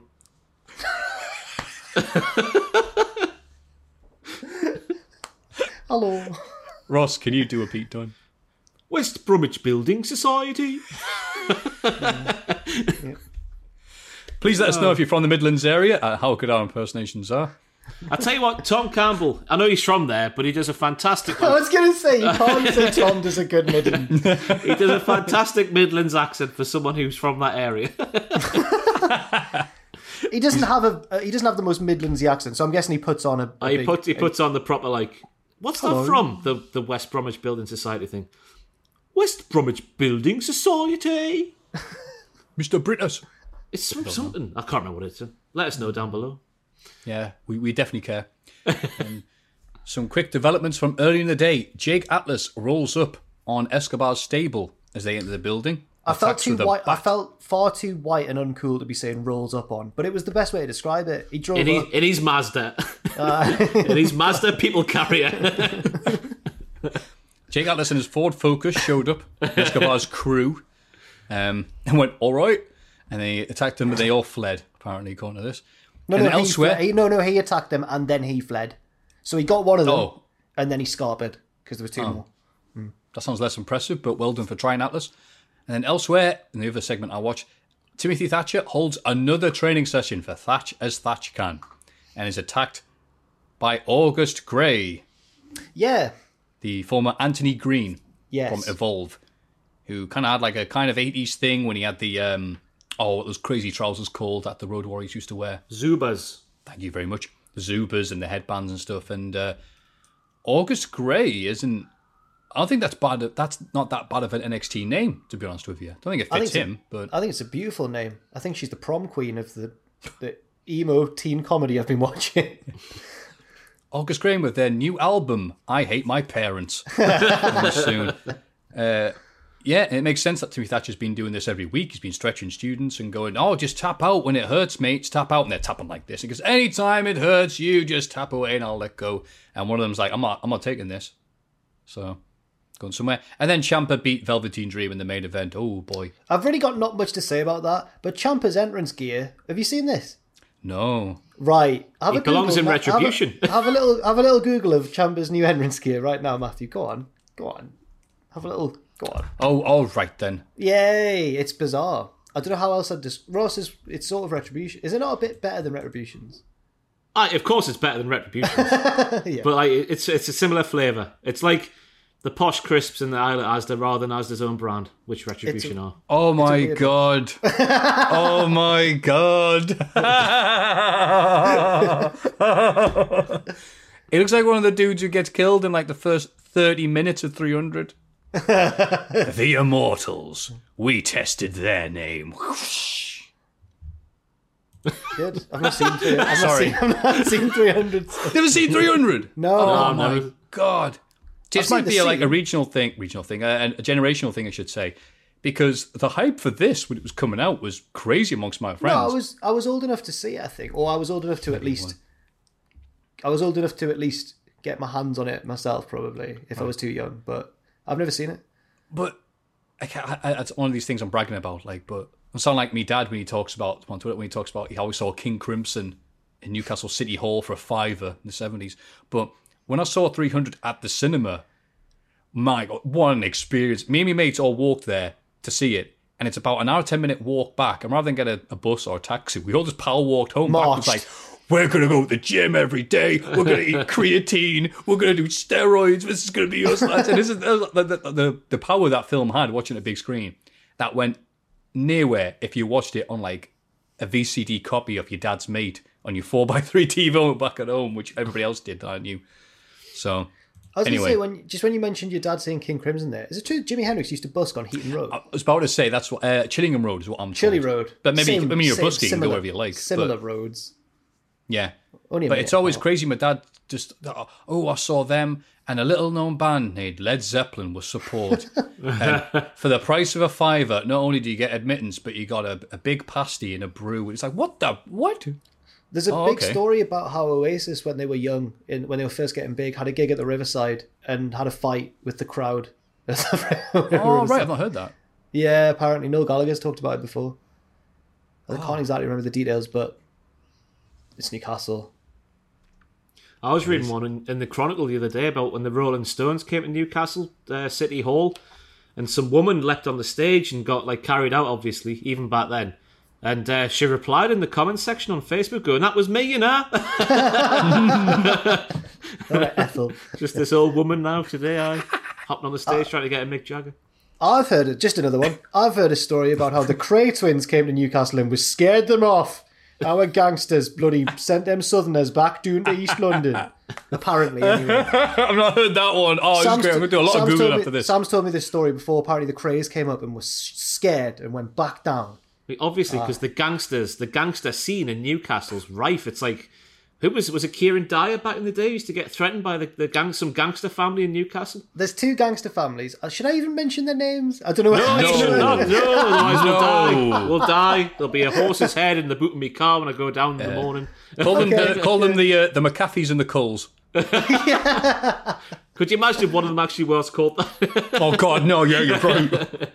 It was sort of, you kind of got near it, but no, anyway. You know what? It was all good until we started naming names. But yeah, I hope Ethel puts the comments on that Rolling Stones gig and get chucked out and just worth it. I think that was the week of wrestling because there's not been much. Any of the thoughts there? Any of the comments? Any of the wrestling? No. 3, 2, 1. Next segment. Let's have a rummage in our mail bags. Now let's have a little old rummage around our mailbag. Hope he's not manuring it. Number 1. Hi, team. Hello. Yo. First of all, wanted to share the effect Ross's video with Tom has had on me. The amount of things that Ross has been through, that I have also been through, was astounding, and I thank you for sharing. No problem. Take a bow, pal. Question. Ross has shared his battle with mental health. Have the other members of the team struggled with this or had similar experiences? Thanks for everything, Rob. Bloody hell. Now I'm sorry for doing this, but I thought, a big thing me and Tom got messaged about was how we sort of normalised the conversation of mental health. And if you don't want to, that's completely fine. But I thought, why not continue it? Can only be a good thing. I mean, that makes sense. Do you want to say anything, Jack? I can, yeah. So I watched the video and related to obviously didn't relate to all of it, related to certain parts of it and stuff. Mainly the stuff that we have in common, like being on YouTube and that, and how that can have an effect. I think I've never got myself diagnosed with anything, but I describe myself sometimes as an anxious person. I don't want to call it anxiety because I don't officially know if it is or not, but there's definitely times when I think I feel like I've suffered from it, and it kind of comes and goes in waves.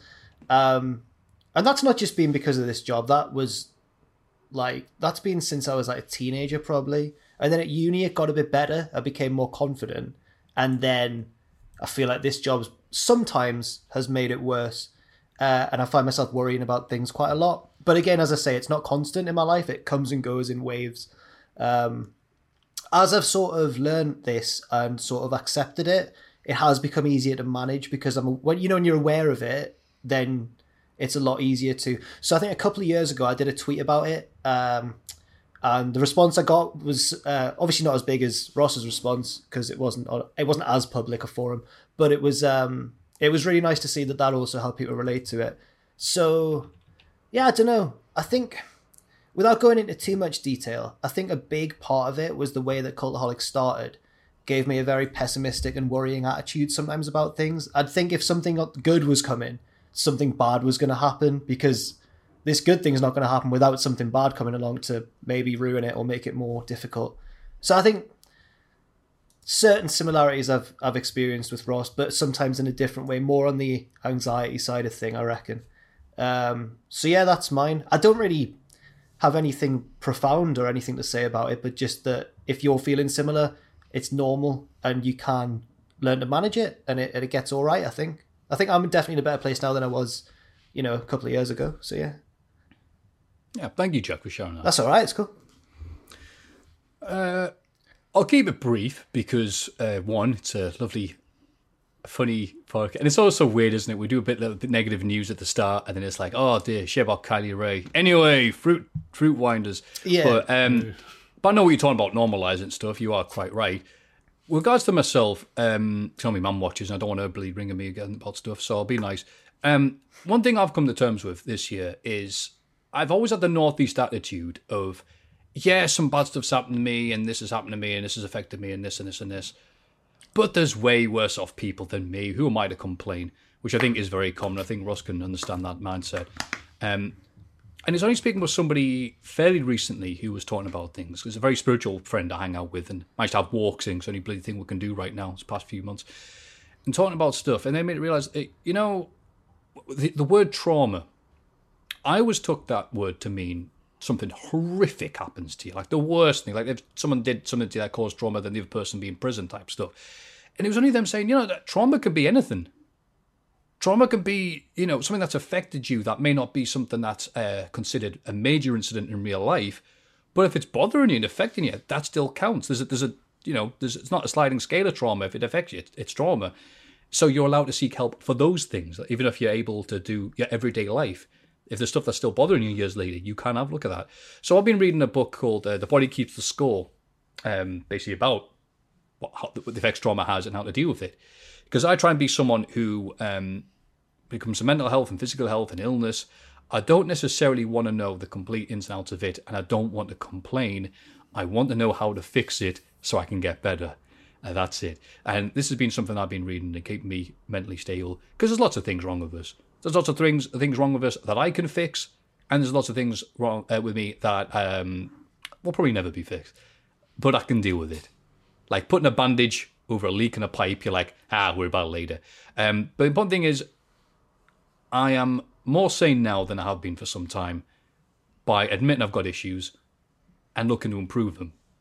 And I think the worst thing, as Ross has said, and it's fantastic that we're on the Cultaholic channel, we're able to talk about this stuff like it is normal, the worst thing you can do is ignore them, or pretend they don't happen, or just don't deal with it at all. That's not going to help you in any way. Even if you're only helping yourself a little bit and it's not solved in a day, at least if you're making progress, it's better than nothing. So, yeah, you anyway, don't we'll even move have on. I was going to say, just on the end of that, you don't have to, it can seem like you need to make a massive change and stuff, but sometimes even a small change can have a big benefit, even talking to someone about it or acknowledging it or just anything. Sometimes it can have more of a positive effect than you'd imagine it would, I think. So, yeah. Yeah, and again, if people do want to talk about these type of things, I mean, our DMs are mostly open. Or we can tweet us and stuff like that and talk a bit more long form. Absolutely, I've got no issues talking about it. But I think just keeping it a little bridge person on this, us keeping this a little summary rather than going full depth on it is not supposed to show that it is a small thing for people. Yeah. It's just because it's on a podcast. Not many people understand that. But thank you for asking that question, Rob. And we hope you're doing all right as well, Rob. Because if you're not, it's all right to say so, and it's all right to ask and try and improve yourself. I'm sorry if that wasn't too eloquent, but I wasn't actually expecting it. Question number 2. Hello, lads. Hope you're all well, and great to see Ross back. So, thank you. I think we'll all agree with that. When are you getting him his cheesecake you get? No, I didn't say that. Thank you, Matthew, for inviting comments about PMA. Did I? I don't recall doing that, but here's my 2 pence worth, as they say. During lockdown, it has been more difficult to maintain a PMA state. I was really fortunate at the beginning of lockdown to have discovered the teachings of Sadhguru, an amazing This is my mum, isn't it? It is. I just go down the bottom. What? I put the mail back together, and then I was just scrolling through because someone forgot to put the name on an email, and I was like, I'm not saying Mum's name on the podcast, but I recognise that name. Who is it? I was like, wait, what? It's only Mama Botch. The teachings of Sadhguru, an amazing Indian mystic / guru. The things he talks about are relevant to our lives at the times we find themselves in right now. They are also nonsense, easy to understand, and highly amusing. Whether you like it or not, there is much more to us than our mind and body, but trying to find nourishment for the soul is not always easy. My question is, what have you found to sustain your spirits throughout the lockdown? P.S. is, if anyone is looking for a spiritual fix, do check out Sadhguru on the old YouTube. Thanks again for the consistently great content. Big Mama Botch. Again, I love your mum, and you do watch these things every week, and it's the closest we're getting to hanging out, I guess, in the lockdown. Focus. And thank you. And that's nice and everything, but she has been trying to get me to join up to Sadhguru for the past few months because she doesn't like the fact that I've got something else to make us feel better. So, I'm joking, of course. Oh, Christ. Yeah, I'm joking, Mum. I love you. Sadhguru is my number 1 fan. You know what? I love Sadhguru more than I love Walter. There you go. But yeah, the question is... It's a good question. You know, don't encourage her. Okay. What have you found to sustain your spirits through the lockdown? I think that's actually a good question, though, because there's obviously different things for different people, different situations during this horrible period. So what have you got, Jack? Let's keep you going. Just, like staying in contact with people, obviously not in person as much as I'd like to, but apart from the obvious stuff like seeing people and talking to them when you can and all that sort of thing, I opened an account on chess.com, Matthew. Ooh. And started playing. I used to think I was good at chess when I was about 11, thought I was a little smart arse. Turns out when you're playing against people who know how to play chess, you're absolutely terrible, really bad at chess. But it matches you up like it would on FIFA online or something. Matches you up with people of a similar skill level. So I'm trying to increase my score gradually on the chess. But then it's very, very annoying. So I only usually play a few games and then I have to stop for a bit because it's... People who are good at chess really impress me. It's crazy how much stuff you've got to think about at once. So that's me. Chess and... what else? Reading as well, a bit of reading usually about football. Actually, I've got in my football books recently. There you go. Oh, what type of football books? I mentioned it on your Botchamania on episode with me, actually. Oh yes, you did. Oh yeah, that was last week, by the way. Yeah, Jackson Botchamania. Thanks very much for having me on. It was a bucket list thing. Yeah, love it. Well, he's not being whipped by certain WCPW wrestlers for messing up the ring ropes. Yes, that's right. It's called Fear and Loathing in La Liga, and it's Barcelona and Real Madrid, and the history between not just the football teams, but the regions. The war gets a mention. Oh, it's really good. By Sid Lowe. Fantastic. Full of plugs. This episode of the mailbag. Coop Chicken's helped a lot as well. Coop Chicken. Good times. The thing you said there, chess, because I was the nerdy kid at school, I realised that I was nerdy, but I wasn't nerdy enough for the nerds. I wasn't cool enough for the cool people, or somewhere in between. In between us. Yeah. And I realised, though, but I do like chess. When I say I like chess, I mean I like reading about Kasparov versus Deep Blue. And that's just been a new 2-hour YouTube documentary, Down the Rabbit Hole, I think it's called. Has just covered that. Where the computer finally beat the best chess player in the world. I've just been telling a few people on Slack about this documentary I watched last weekend about the game Go. It's like a board game. It's got like ancient East Asian origins, but it's still very popular in like China and South Korea and stuff. And there's a documentary I watched. It's on YouTube where they build this computer to try and beat the best Go player as well. Oh, it's more recent, a bit more modern, but it's good. I guess how we deal with people being good at stuff now. We see if we can make a robot or a computer that's better than a human being. So sinister. We're done for. We are absolutely done for. Yeah. When they take over. Absolutely. Ross, I know obviously you've gone into great detail on the episode already, but why don't you, for the people who can't be bothered watching an hour-long episode about the wonders of mental health, what has kept you gunning? Well, I made a mess of lockdown 1. I lost a stone and a half at the start of the year, put all that back on. So the important stuff for me, because I thought when I was away from work, I had my own lockdown in a way, because my girlfriend went back home, so I was on my own in my flat, and nutrition and walking. So I focused on like meal prep and stuff. That would take up some time, and going for long walks, 5 miles at least, and then just putting a podcast on my head, in my ears and my headphones. So yeah. Meal prep and walking, basically. That's what keeps me occupied and sane. It's interesting looking at macros I've found over the last few weeks. Love looking at my macros now. Didn't know what a macro was about 8 weeks ago. Yeah. I mean, how do you use like them? protein, carbohydrates, fat, all that bollocks, yeah. Right.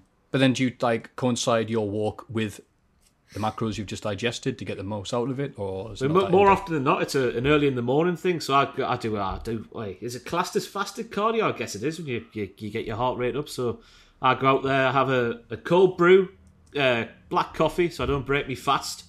I try to fast to midday now, and then just go for my walk with just some black coffee in me. I've got this Skull Crusher coffee. It's called. It's like rocket fuel, like your lemon and mascarpone cheesecake.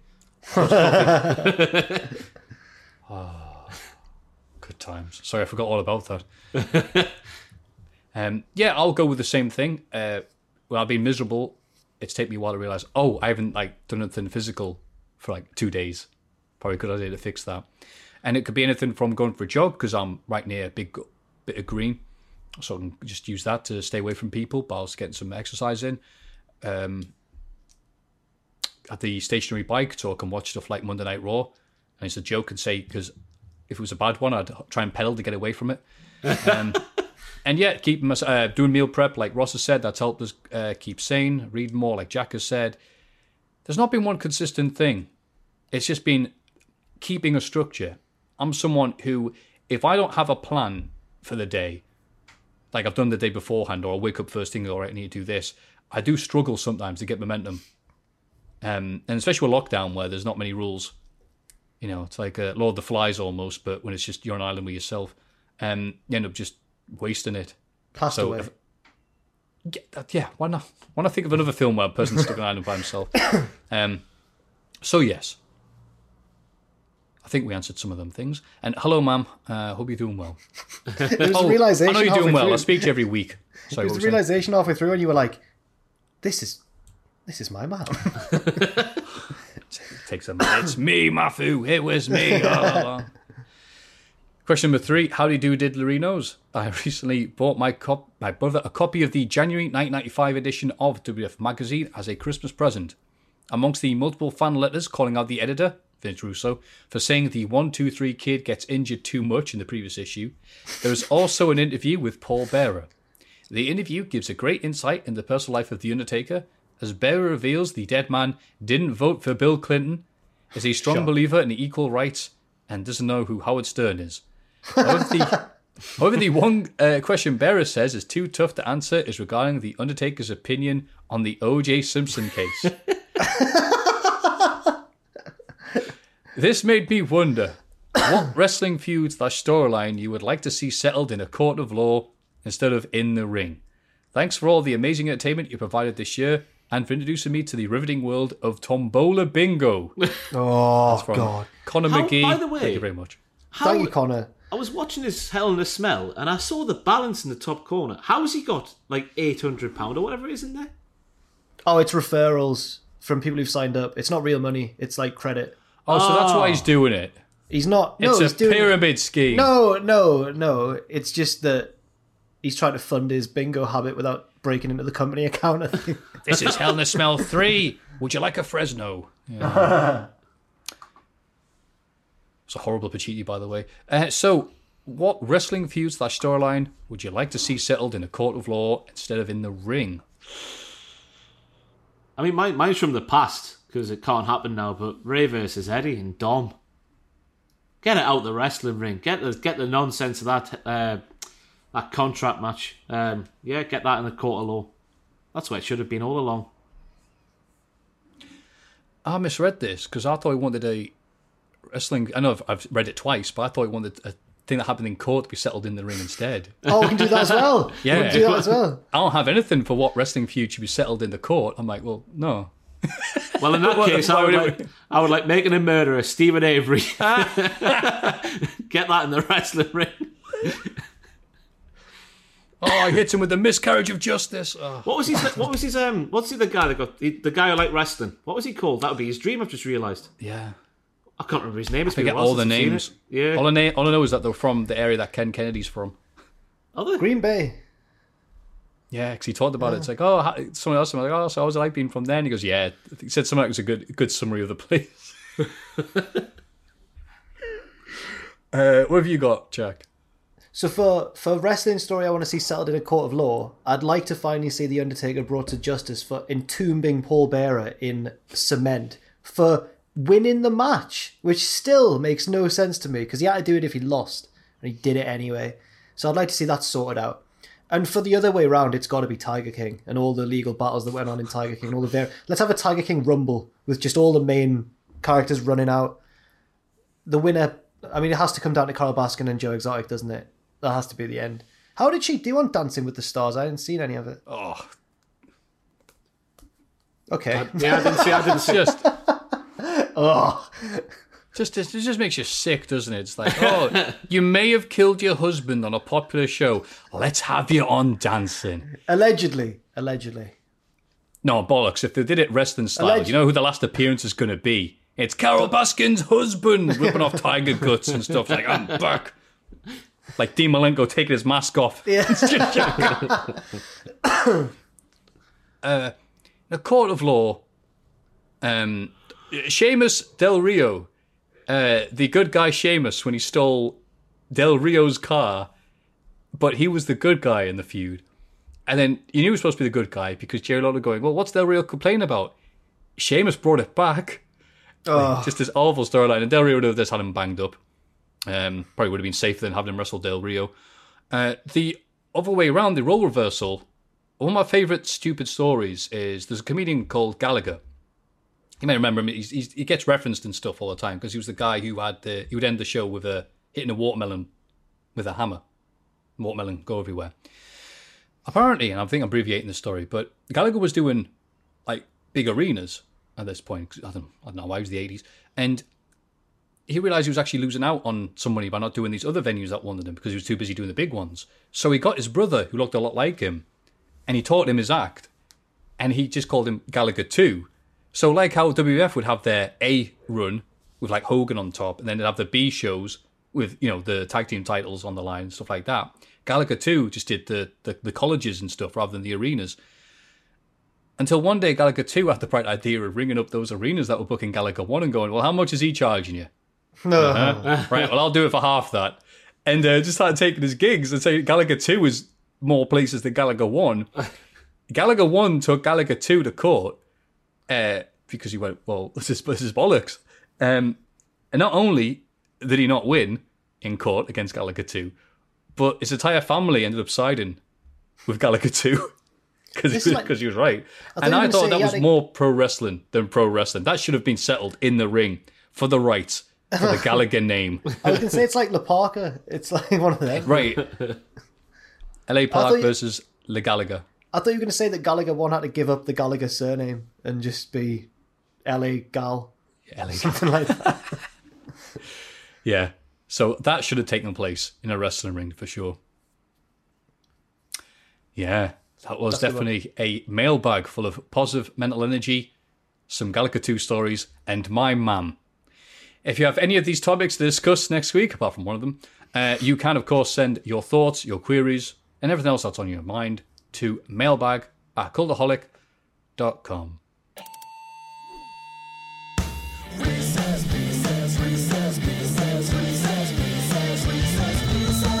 And now it's time for the segment So Good They named a sweetie after it, and it ran off with Jack's lass, Reese's Pieces. Wow. Hey lads, with it being Survivor Series time of year and the cliche of the battle for brand supremacy, I've thought of a spin on Reese's Pieces that I hope you guys would like.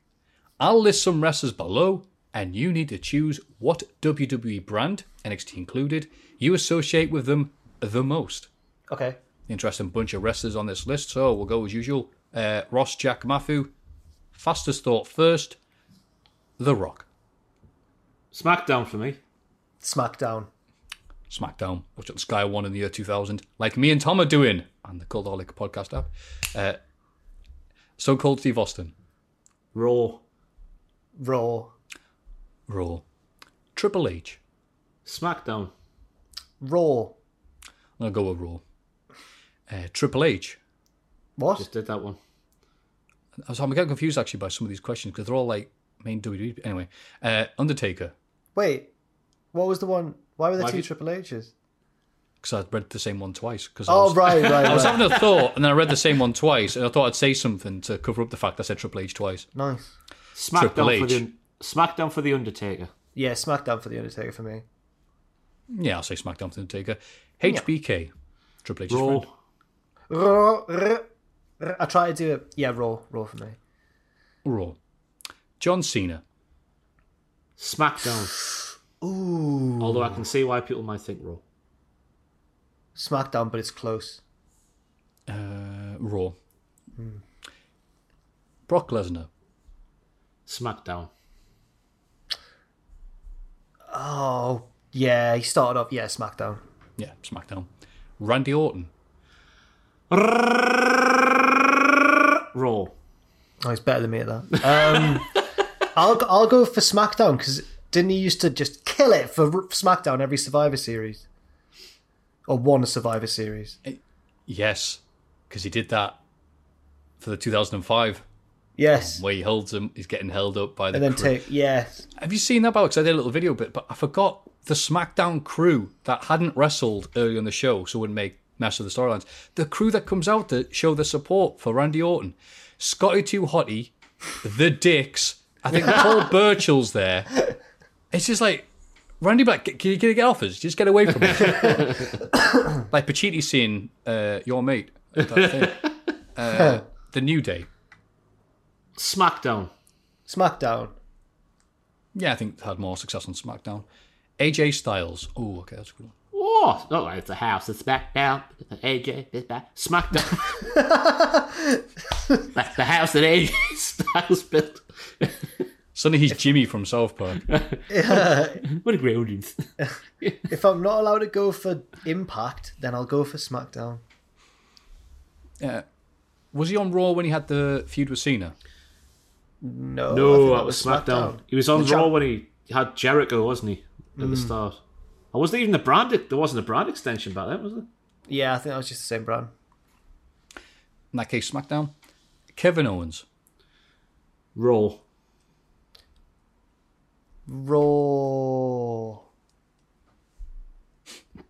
It's a hard one. He did this whole SmackDown political gimmick for a little bit, didn't he?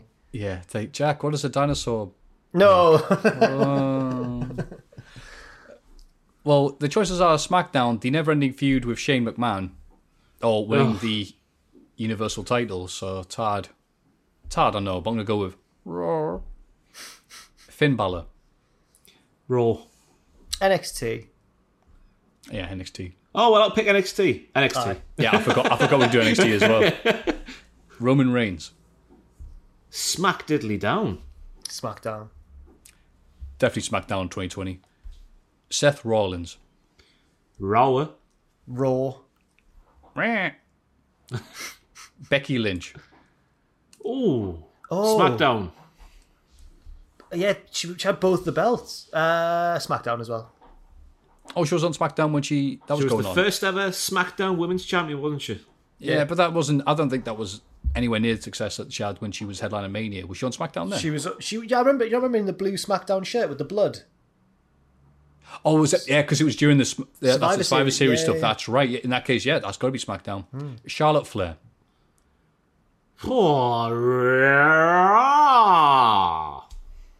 Raw. I don't know. NXT.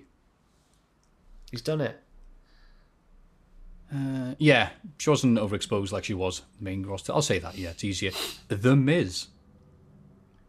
Christ, what you pick for him? He gets swapped every single time, didn't he? But I'll go for Raw for his late 17, early 18 run when he was getting cheered over Roman Reigns. Remember those days?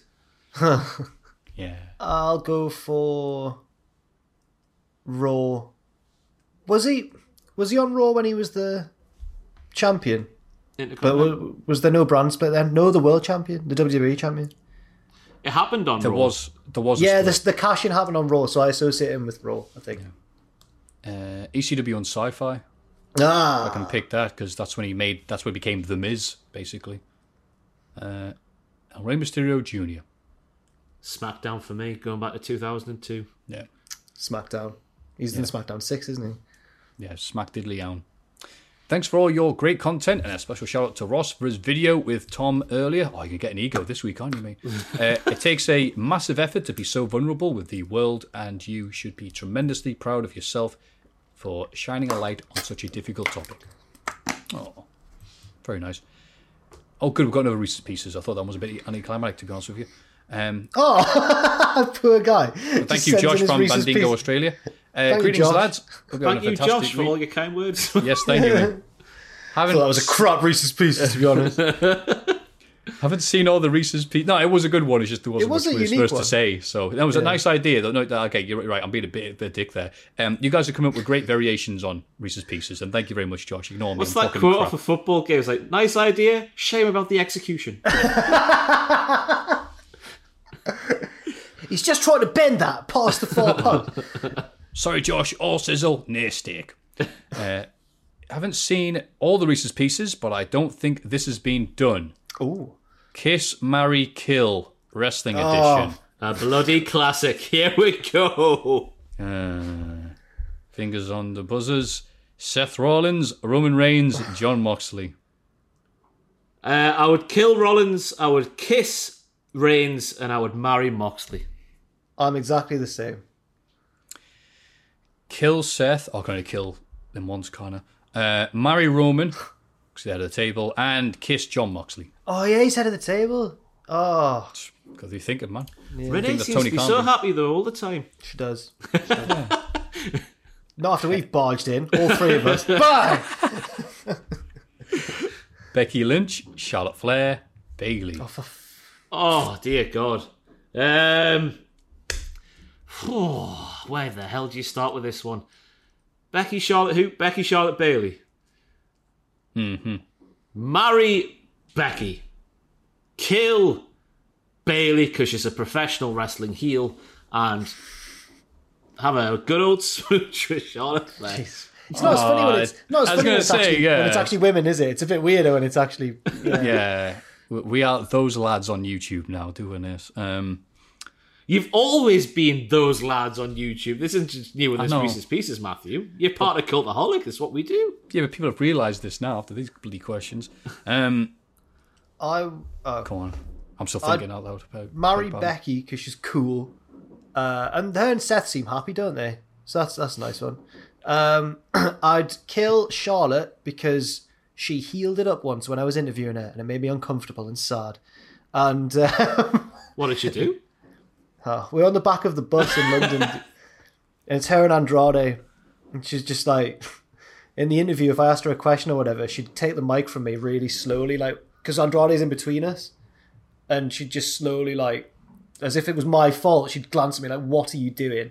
And like take the mic really slowly as if I'd inconvenienced her a lot. And just the whole interview, she was being a heel, but I wasn't mentally equipped to deal with that. But Andrade, lovely, smelled fantastic. What a man. Did you ask him what scent? No, I didn't. I was cacking my pants, Ross. I reckon he's a Paco Rabanne or a Hugo Boss man. I reckon one of those two. Fair. Yeah. What would you say? What would you bank on him wearing? Paul Smith. No, he's not Paul Smith, man, is he? That's completely irrelevant. That's he's completely too classy for Paul Smith. No, I like a bit of Paul. Whoa. And then kiss Bayley, because just process of elimination, I guess. I reckon he's got a bit of Lynx Mexico in me. Oh my God! What? I'm gonna. What the hell have you done? What is this then? Is that bad? Oh, sorry. Anyway, what's I going with this? Probably marry Charlotte because we have. You'd be a Flair. Because we have mocking Jack to keep us keep relationship afloat.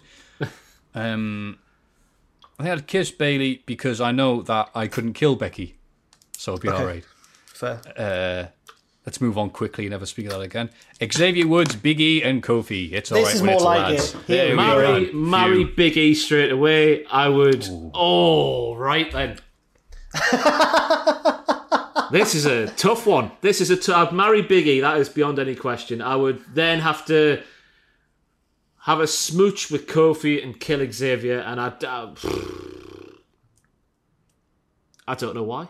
I've got no reasons. I just know I'd marry Big E. The other one's a toss-up, to be fair. I would marry Kofi because he's a family man. You know, his kids are always having a great time, aren't they? Do you remember the Hall of Fame when they were dancing in front of the camera and they would go to Brian? That was a great little bit, that. I would kiss Woods because if I married or killed him, Matthew would be devastated. And I'd then have to kill Big E, unfortunately. But then Ross would be devastated. Oh, God. It's all right. You like Matthew more than you do me. It's fine. I can accept it. Whoa! That was not my implication at all. But he did one of these with like. But he did recently get me on popular video series Botchamania. So for now, he's shot into the lead. I'm doing a Tony Khan, I should say. We should do this with a Cultaholic, like as Pacitti, Sam, and Owen. We've done it before on video. I'm pretty certain. I'm fairly certain we've done it before. But that'd be great because then it's all the tension when you say, "Oh, well, I'd kiss them," and they're there and they go, "Would you?" And it's what is this? Whatever. Are you trying to? I think I'm shipping me and the other Cultaholic. Yeah. This is just day one of lockdown, and I'm already horny on Maine. I can't wait for another wave of fan fiction. This time from Mochabania, and just see who's this mysterious Mochabania writing all of this fanfic. Oh, sorry, it's one of those Botchamania clones. There's so many of them. Well, I have to marry Xavier Woods because look at him. They're all so good. This is like the hardest question I've ever had on this. Big E or Kofi? Good. Oh, that was Eddie Kingston levels of emotion in that. Brilliant. Kiss Kofi. Okay. How could you do that? That's worse. That's worse than saying you'd do something bad to Walter's dog. Yeah, right. It's exactly the same as that. Oh, this is awful. John Cena, Triple H, or Undertaker? I'd get rid of Undertaker because he's already dead. I would then marry Triple H. Got to get in that McMahon money because Cena's is less guaranteed, I guess. The actor might go one way or the other. You never know. So have a smooch with John. That's my answer as well. That combination of answers. Aye, the same. Big Kiss John, as they call him. Shawn Michaels, Ric Flair, or Bret Hart? Oh, I'd marry Bret. I've got over the past year or so, I've found a new appreciation for Bret. I reckon being married to Bret's a right hoot. It's not going to be domestic bliss, is it? Really, to be honest with Bret, just be getting pissed 24/7, wouldn't you? No, I really doubt. I think it would be a horrible, crushing existence. I've got to say. Then I would. What was the Flair and who? Sorry, Shawn, Flair, Michaels. Is this prime? Christ. Is this prime them or current them? This is yesterday. I would smooch the Nature Boy because then you could just tell your family. Once I smooched Ric Flair because I had a friend who, when I was young, and his mum, even though I was in like year 5, Boomtown Rats came on the radio and she was like, I kissed Bob Geldof when I was 17. It could be like that. Even though I'm in year 5 and got no idea who the hell the Boomtown Rats are. It's like, I kissed Bob Geldof. Was it on a Monday? Hey. And then I'd get rid of Shawn Michaels. I would, if it's current them, I'd kiss Bret Hart because he's aged the best. I'd marry... Oh man, you're just going to be another in a long line of spouses for Ric Flair. So I'd marry Shawn and kill Ric Flair. And as I aimed my gun at him, I'd say, I'm sorry, I love you. And then I was going to say that, damn it. Oh, sorry. I'd kill Flair and I go, this is for Sting. It wasn't my first answer, but I had to change it. And probably kiss Michaels so I could marry Bret. Okay. Because me and Brett would both be able to discuss our favourite topic, which is Bret Hart, all day. I mean, you heard the story that we brought before. Scott Hall was like at Bret Hart's house or his mansion, wherever he lives, and was like, I'm just going to go use the toilet, Brett. He goes, all right, Chico. And he goes, and he's like, there's pictures of Bret in every single room of this house. It's just Bret Hart everywhere. Looks up at the ceiling, there's like a Bret Hart wallpaper or something. He's like, oh, okay, so just saying. And I'd be all right with that. It's not these women, be awkward. Michael Cole, Jim Ross, or Jerry Lawler. Skip the women again. Yeah. Fair enough, really. Michael Cole, Jim Ross, and who? Jerry Lawler. I'll get rid of Lawler.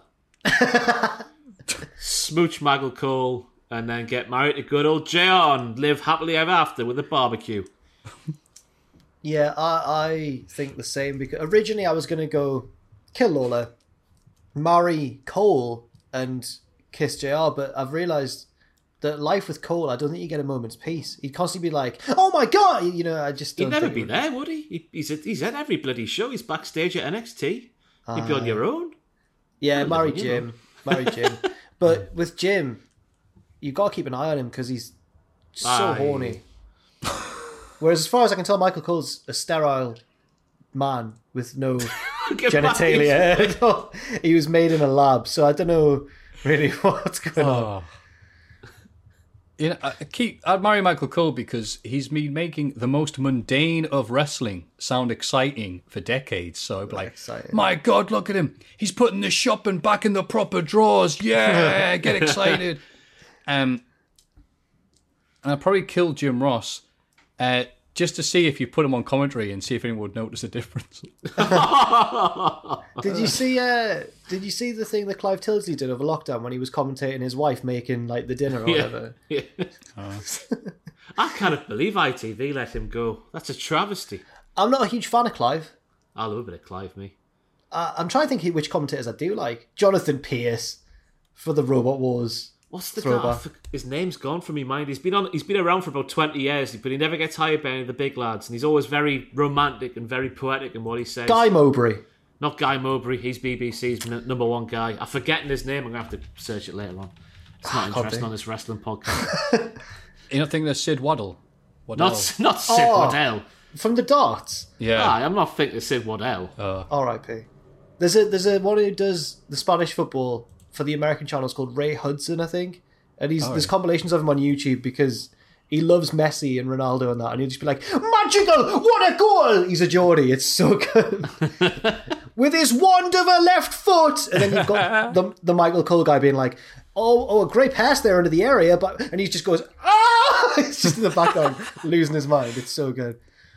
The atmosphere is so tense. If Elvis walked in with a portion of chips, you could hear the vinegar sizzle on him. Is that one of his? That's a Sid Waddell. Oh, Sid Waddell. I don't want to say it in the northeast plug. He's very similar to Sid Waddell in his Peter Drury is who I'm thinking of. Drury. What a commentator he is. Lovely. I'll do one more of these than Providence Misery. We've got Vince McMahon, Eric Bischoff, one, and Tony Khan, but we all know what we're going to do with Tony Khan there, don't we? I mean, we're already shagging him. He's already got his bent over. So we'll go with Triple H, Randy Orton. Probably had Triple H. We'll have him twice. No, we'll have Braun Strowman, Big Show, or Andre the Giant. Oh, wow. I'd get rid of Braun because he's the least of the big names. He's the least iconic of the three. Then I would... I'd marry Andre because he had that massive ranch, didn't he? And then I'd neck on with a Big Show. I'd marry... I'd kiss Strowman because he seems like a bit of a cheeky fella, doesn't he? I'd have to kill Andre, but he's already dead, so I don't know if that counts. No, he's got to be alive for the purposes of this, doesn't he? I'm going to have to kill an icon. Okay, I've killed Andre the Giant, and I'll marry the Big Show. Because if you've seen his Netflix series, life's just a party. Yeah, you know what? I'll do a Hogan at WrestleMania 3 and kill Andre the Giant with my body slam. And his heart will stop seconds later, according to him. Yeah, marry Big Show. Because what a fun-loving dude he does. I mean, we all saw the Big Show. hello, I'm Elton John. Yeah, classic stuff. And They've cancelled season 2. There's not going to be a season 2. So he can't go, goodbye, I'm Elton John. And then you probably kiss Braun on his big baldy head. Thanks for playing, lads. Keep up the fantastic work. Love you, bye, Jade Ferrier. Love you, very much, bye. Jade. We were all doing so well with our mental health and being positive until that Reese's Pieces. Thank you very much. Now about to kill and our idols, we're doing great. But we hope you can do great as well by sending us your delicious Reese's Pieces, by sending them straight to mailbag@cultaholic.com. It's Cultaholics. Big question. It is the day of the fireworks, so... The day of the fireworks. For it is the day of the fireworks. Yeah, just in case you're listening, you can hear some explosion noise in the background. It is the 5th of November, so there are fireworks happening just outside me flat. Which You there, boy, yes you. What day is it? Why, it is fireworks day. Fireworks day, I didn't sleep through it. Oh, the spirits. Anyway, wow, what a big podcast. What do you call the opposite of a female knife? Female knife? A female knife? Male knife. Guy Fawkes. Right, anyway, I'm going to cry. I don't know what I've done. I just came up with it there, by the way. The fireworks sound like applause for Jack's joke. Yay, Guy Fawkes, we get it. It's a massive fall from grace after that bag story a couple of weeks ago, isn't it? Never mind. Bag story. The bag story that I swindled you and Pacitti with. Rizzle-razzled you all over the shop. Oh, that one. I thought you meant the one about, we discussed the first time we discovered... Oh, no, not that story, no. First time we discovered what? We told stories, all of us, this last week, about the week before, about our earliest sexual... when he got horrified by the concept of ejaculation. Yeah. And then he had a panic attack. Matthew thought he'd broken his dick. And Pacitti used a vibrating massage chair or something. I used a dramatic pause there between vibrating and massage chair. That's good. But it's mostly because I was remembering Pacitti. I don't care about your experience, whatever I said. My takeaway. Just swear out my there. takeaway. No, my thing was Pacitti learned the wonders of the human body by watching a video pushed in by his teachers about a robot who was horny. Yes, we did mention that last week. Sorry, yeah, we did. Yeah. That's the big question. What's the horniest robot you've ever encountered? Mine's Matilda from Robot Wars. You may remember me from such chess matches as Kasparov 1 and Kasparov 2, and I'm here to tell you about the wonders of the penis. Oh, it's fantastic, mate. Had no effect on young Pacitti whatsoever. If you don't believe us, please check out Helena Smell 3, 24 Hours of Poo. Anyway, the big question, kicking and screaming, is what is going to be the best match at AEW Full Gear this Saturday? On Fight.tv. I haven't checked, but last time it was cheaper on that than it was any other way. Tell you what, Tony's already paid us, you don't need to plug it this week. There's a lot of options, isn't there, this time, for what the best match is going to be? There absolutely is, Jack. Would you like me to read them to you? All the matches that are announced according to our friends at Wikipedia. Yeah. Hangman Adam Page versus Kenny Omega in the World Championship Eliminator Tournament final match, with the winner getting an AEW title shot. Cody Rhodes taking on Darby Allin for the AEW TNT title. Yeah. Are we going to do the noises again? We often do the noises when you've gone through them. All right, let's start again. We'll have to do the noises. Page versus Omega. Oh my God, yeah. Cody Rhodes versus Darby Allin.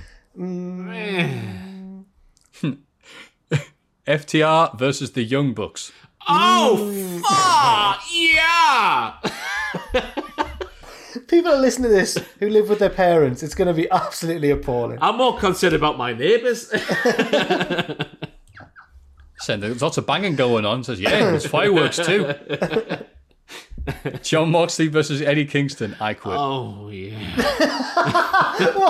How do I join in with this? I can't live up to this. Proper gritty. Whoa. Yeah, that could be one. I'll just say that. That could be one, yeah. Stroke your legs like Vic Reeves. Matt Hardy versus Sammy Guevara in the Elite Deletion. No. Stop! Hikaru Shida versus Nyla Rose. Get out. I'm not a big fan of Shida, sadly. Yeah. Jericho versus MJF. Yeah. Orange Cassidy versus John Silver. No. And Serena Deeb versus Allysin Kay. That's an intriguing one, like. That wasn't so much a noise, it was just a sentence, but it is intriguing. What do you think, Matthew? Kick us off. Which one? The one I'm looking forward to the most, just because the investment I've had in him over the years and loving his work and the fact that he's going to kill us, if I don't say it, it has to be Eddie Kingston versus Jon Moxley, with Eddie Kingston winning. Ooh. It's the only way I say it can. Jon Moxley's had the title, he's did a good job, he's had it for long enough. He's got to push it to someone else. Why not Eddie? I mean, I agree, and we know that Ross does already, but I can't see it, you know. I just don't think they would. I want him to with all my heart, but I don't know. Just hit my ankle on the table and I've had to no-sell it. That really hurt. Oh, it's shocking that, isn't it? It was right on the little bone of the ankle, the little lump. Let's all stare at Jack. No, I'm alright. Fireworks. I can hear them too. Went very Harry Potter there. Run! Ross, your thoughts on that match? Yes, Eddie versus John is the one I'm most invested in. Just under that is Kenny versus Adam, to give him his first name. But I think the match of the night will be the tag team match. I think, just going off the precedent set by AEW so far in tag team wrestling, I mean, will it be the best one of the year so far? If it is, we're in for a bloody treat. But yeah, I think that'll be the match of the night will be the tag team match. That's a good thing you've just brought up then. What so far without this dream match of all matches going to happen? What is the tag match? Oh wait, no, it's the Young Bucks versus Omega Page, isn't it? Silly. Aye, that's the one. That was a very silly segue, wasn't it? It's all right. Yes, it was. But Jack, what do you think is going to be the best match out of all the ones we've just brought up then? Well, happily, for the thumbnail purposes, I've actually got a different one to the other two that you've said, so that's wonderful. I'm going to go for... I was going to go for the one that Ross went for, the tag match, or the one you went for, but I feel like, specifically in the tag match, there's a chance that they could try and do too much, try and be too clever, when they should really just go out and have a banger of a match. So on the slim chance that they kind of mess it up by trying to do too much, I'm going to go for Hangman and Omega. The build-up's been brilliant. I don't think we mentioned the video package with Cinderella's Don't Know What You've Got Till It's Gone on this week's Dynamite, but that was... I was weeping watching it like a baby. No, it was just very, very funny, but good as well. And I just think it'll be really, really good. The only thing maybe stopping it from being match of the night for me is the other good matches on the card and the chance of a screwy finish, and Kenny will just go full heel, but I don't know. So we've gone for 3 different ones. That's good, isn't it? Do you think when he has the dance to women at the start, they're all going to be like Adam Page and have like shades and a drink? Yes, that'll be good. Yeah. I think that match should be good, and it's those 2 matches you discussed there, and maybe Cody as well, I guess, is going to see less about the match itself, but what's going to happen in the finish. Are they all going to go, as we say on the show, full diddler? Oh. You know, and go that way. Or it's just going to be a load of teasing over nothing. Only one way to find out. Ross. Matthew. I've said my bit. I've got nothing else to say. Do you reckon, I just want to throw something out there. Do you reckon MJF versus Le Champion will be like shades of Shawn Michaels versus Triple H for the European title on Raw? Because I reckon there's a chance. No. All right then, that's all right. Well, Jericho lying down for MJF? Potentially. No, after he attacked him on Dynamite, that would be very odd. It's a ruse. A ruse? A ruse. Oh, René. Good morning. Oh, no, okay. That used to be a thing on this podcast, didn't it? I realised, yeah, it did used to. I don't know why we stopped mentioning it. Why we stopped doing racist accents of every country under the sun? I don't know. Oh, yeah. We moved on to, our own country instead. Yeah, different regions. That's better. Yeah. That's right. One thing as well, it's not as one of the biggest things on the show or anything, but do you think, because Team Taz have insinuated they're going to turn up Where, I mean, it's probably going to be during or after the TNT title match, I think. But what do you think? I can see them doing stuff after Moxley Kingston, or they cost Moxley the title, and that's how he loses but saves. Lads, Moxley's not losing the title. I don't know why we both... Look, I like Moxley as well. I'm the one who said he wants to marry him on Kiss, Marry, Kill. Like you wanted to do whatever you wanted to do. I'm married to the man, but I've got to say, like, if there was a punishment this weekend on the things, I'd have picked Moxley. But since there's not one, that's why I went for Kingston. I don't know how he's going to... How is he? That's a question. How is he going to quit? How is the loser of this match going to quit? Because it's Moxley and Kingston. They don't quit. Brian Cage will hit him with a bottle of pre-workout when the referee's not looking. Which one of them? The butcher will get a knife and just go. Maybe they'll... He's Walter's dog. Oh, hang on. Oh, this is just wild speculation. It's not going to happen, but... Oh, go on, Jack. Well, Renee's left, hasn't she? What if he's kidnapped Renee? And Moxley has to say, I quit to save Renee? That would be drama. That would be huge. What, like Jimmy and Jay? That's Hell in a Cell? Yeah. Oh, I was thinking more like Edge and Bearer, like I mentioned before. Oh. Like, he's tied her to a chair. He's going to push her off the Jacksonville Tron or whatever. Moxley has to say, well, I quit then. Oh, yeah, I want it now. What has wrestling done to your poor bones? Watch this to be the exact thing that happens. The important thing is, with a lockdown, will you people be watching this live? Yes. So what's going to happen is, myself and... Oh, you mean us personally, or do you mean in the place? I realised I said people. I thought it was a really weird... Yeah, you guys. My friends, I should have said. So... Sorry. Adam's taken some time off this weekend, because he's been knackering his body doing silly things, like coughing, dropping into manure. So it's going to be me and Owen, one of our editors, and my flatmate, as it turns out.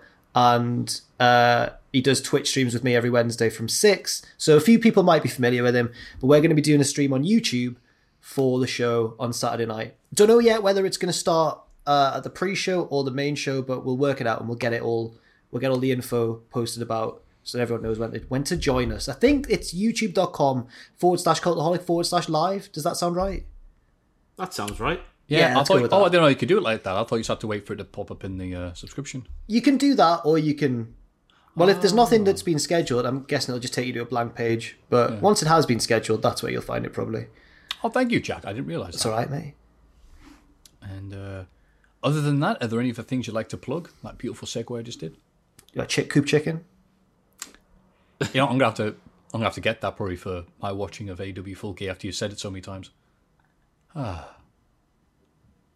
Just have a second just to smell the succulent smells of wood-fried chicken. What flavour do you go for when you go? I've become rather accustomed to the chili after having the house for so long. I'm gonna get some after this podcast because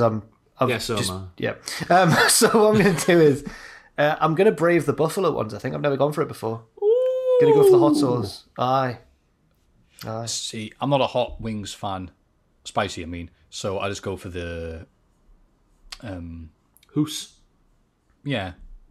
And the one after... Actually, I've forgotten what they're called now. Is it still open? Have we gone... Hang on. This is important. It's not really, but... I'm sure it shuts at like chicken. 9. Okay. If that's the case, then we're in the clear. This has turned into a brilliant advert. You can continue wrapping up, by the way. I'm just checking. Yeah, no worries. Apart from Coop Chicken, Ross, and obviously the wonderful video that we've said many times about you and Tom, is there anything else that's on the channel this week you'd like to plug? I'll be on here on Sunday. I'll be watching Full Gear on Sunday morning from the office and doing WTF moments. And then, fingers crossed, I'm not going to jinx it. Straight to Hells with Rocky Romero, and then Gallows and Anderson will go live on Monday and Wednesday respectively, although I am filming those tomorrow, so just in case something goes wrong, they might not happen as well. But they are scheduled and booked in, so Monday and Wednesday for them. I need to shout out a guy called Paul Brailsford just before I go, who sent me a 12-minute video. I've got his name written on my arm just in case I forget. He sent me a 12-minute video just saying how that video was nice, and he said some nice things, so that's the only email I've opened in my email box so far. So Paul Brailsford. I think it was Macedonia he lives in, but he's from Liverpool, and he's stuck there with a terrible tale. Had you not met him? Or you weren't coming to WCPW shows by this point? No, I stopped. Oh, he's Scouse lad. Yeah, he's Scouse, yeah. Yes, I've got him on Facebook. Yeah, he was when someone got injured, but it was a worked injury. We put a couple of lads backstage in high vis and sent them out, and he was one of them. He was one of the medical team. Oh. He would help out backstage and stuff. Oh. Usually in Manchester because he's from Liverpool. But yeah, nice man. Yeah. Lovely. Before going to the plugs, I'll say something for... there's been lots of nice people showing up on the Twitch streams that are now recognising the names of. And I hope to see them on Saturday at 6 p.m. UK time. I'm realising now, wait a minute, what time does the Full Gear pre-show start? Oh, not that. It'll be much later than that. Yeah. But then I'll have to stop. America's clocks changed last weekend, didn't it? So it'll be back to 12 and 1 minute, maybe? Yeah, you'll have time, surely. Well, I'll go on for as long as I jolly well please. No, I won't. So you don't want to conflict. You can't mix the streams if Ghostbusters taught us anything. But I'd like to shout out to Matt McKnight, one of the loyal, cool people who is on Twitter at the minute. He's been saying very positive things.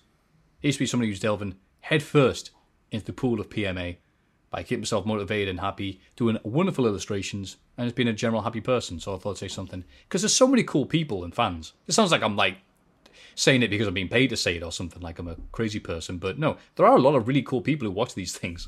Yeah. They re-message you and say how you're doing and stuff like that. So shout outs to him. And obviously Stephen Scodes, but he knows we all love him because he's everywhere. Steven. Yeah. Apart from that, yeah. And lads, happy 3-year Cultaholic anniversary as well. Is it really? Today, aye. It is, yeah. None of us realised. Great, yeah, you can tell we're planned for this because we haven't got one thing at the very end of this podcast. So I mean, it's been a year since that bloody party popper thing. Oh, wow, I thought that was Christmas. Was that a year? Was that Christmas? I thought it was for the birthday. No, it was for the... Yeah, it was for the anniversary, though. Wow, it's been a year. Wow. It's been a whole year since that. Wow. This year's flown by. Oh, God. But also, it's felt very slow at the same time. Yeah. It's a bizarre year. And we thank you for joining us for this podcast. We're going to carry on. Because what else have we got to do? It's lockdown, baby.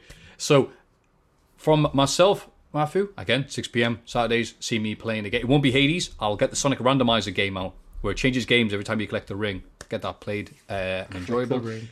Myself, Jack the Jobber. Thank you. Ross on Wrestling.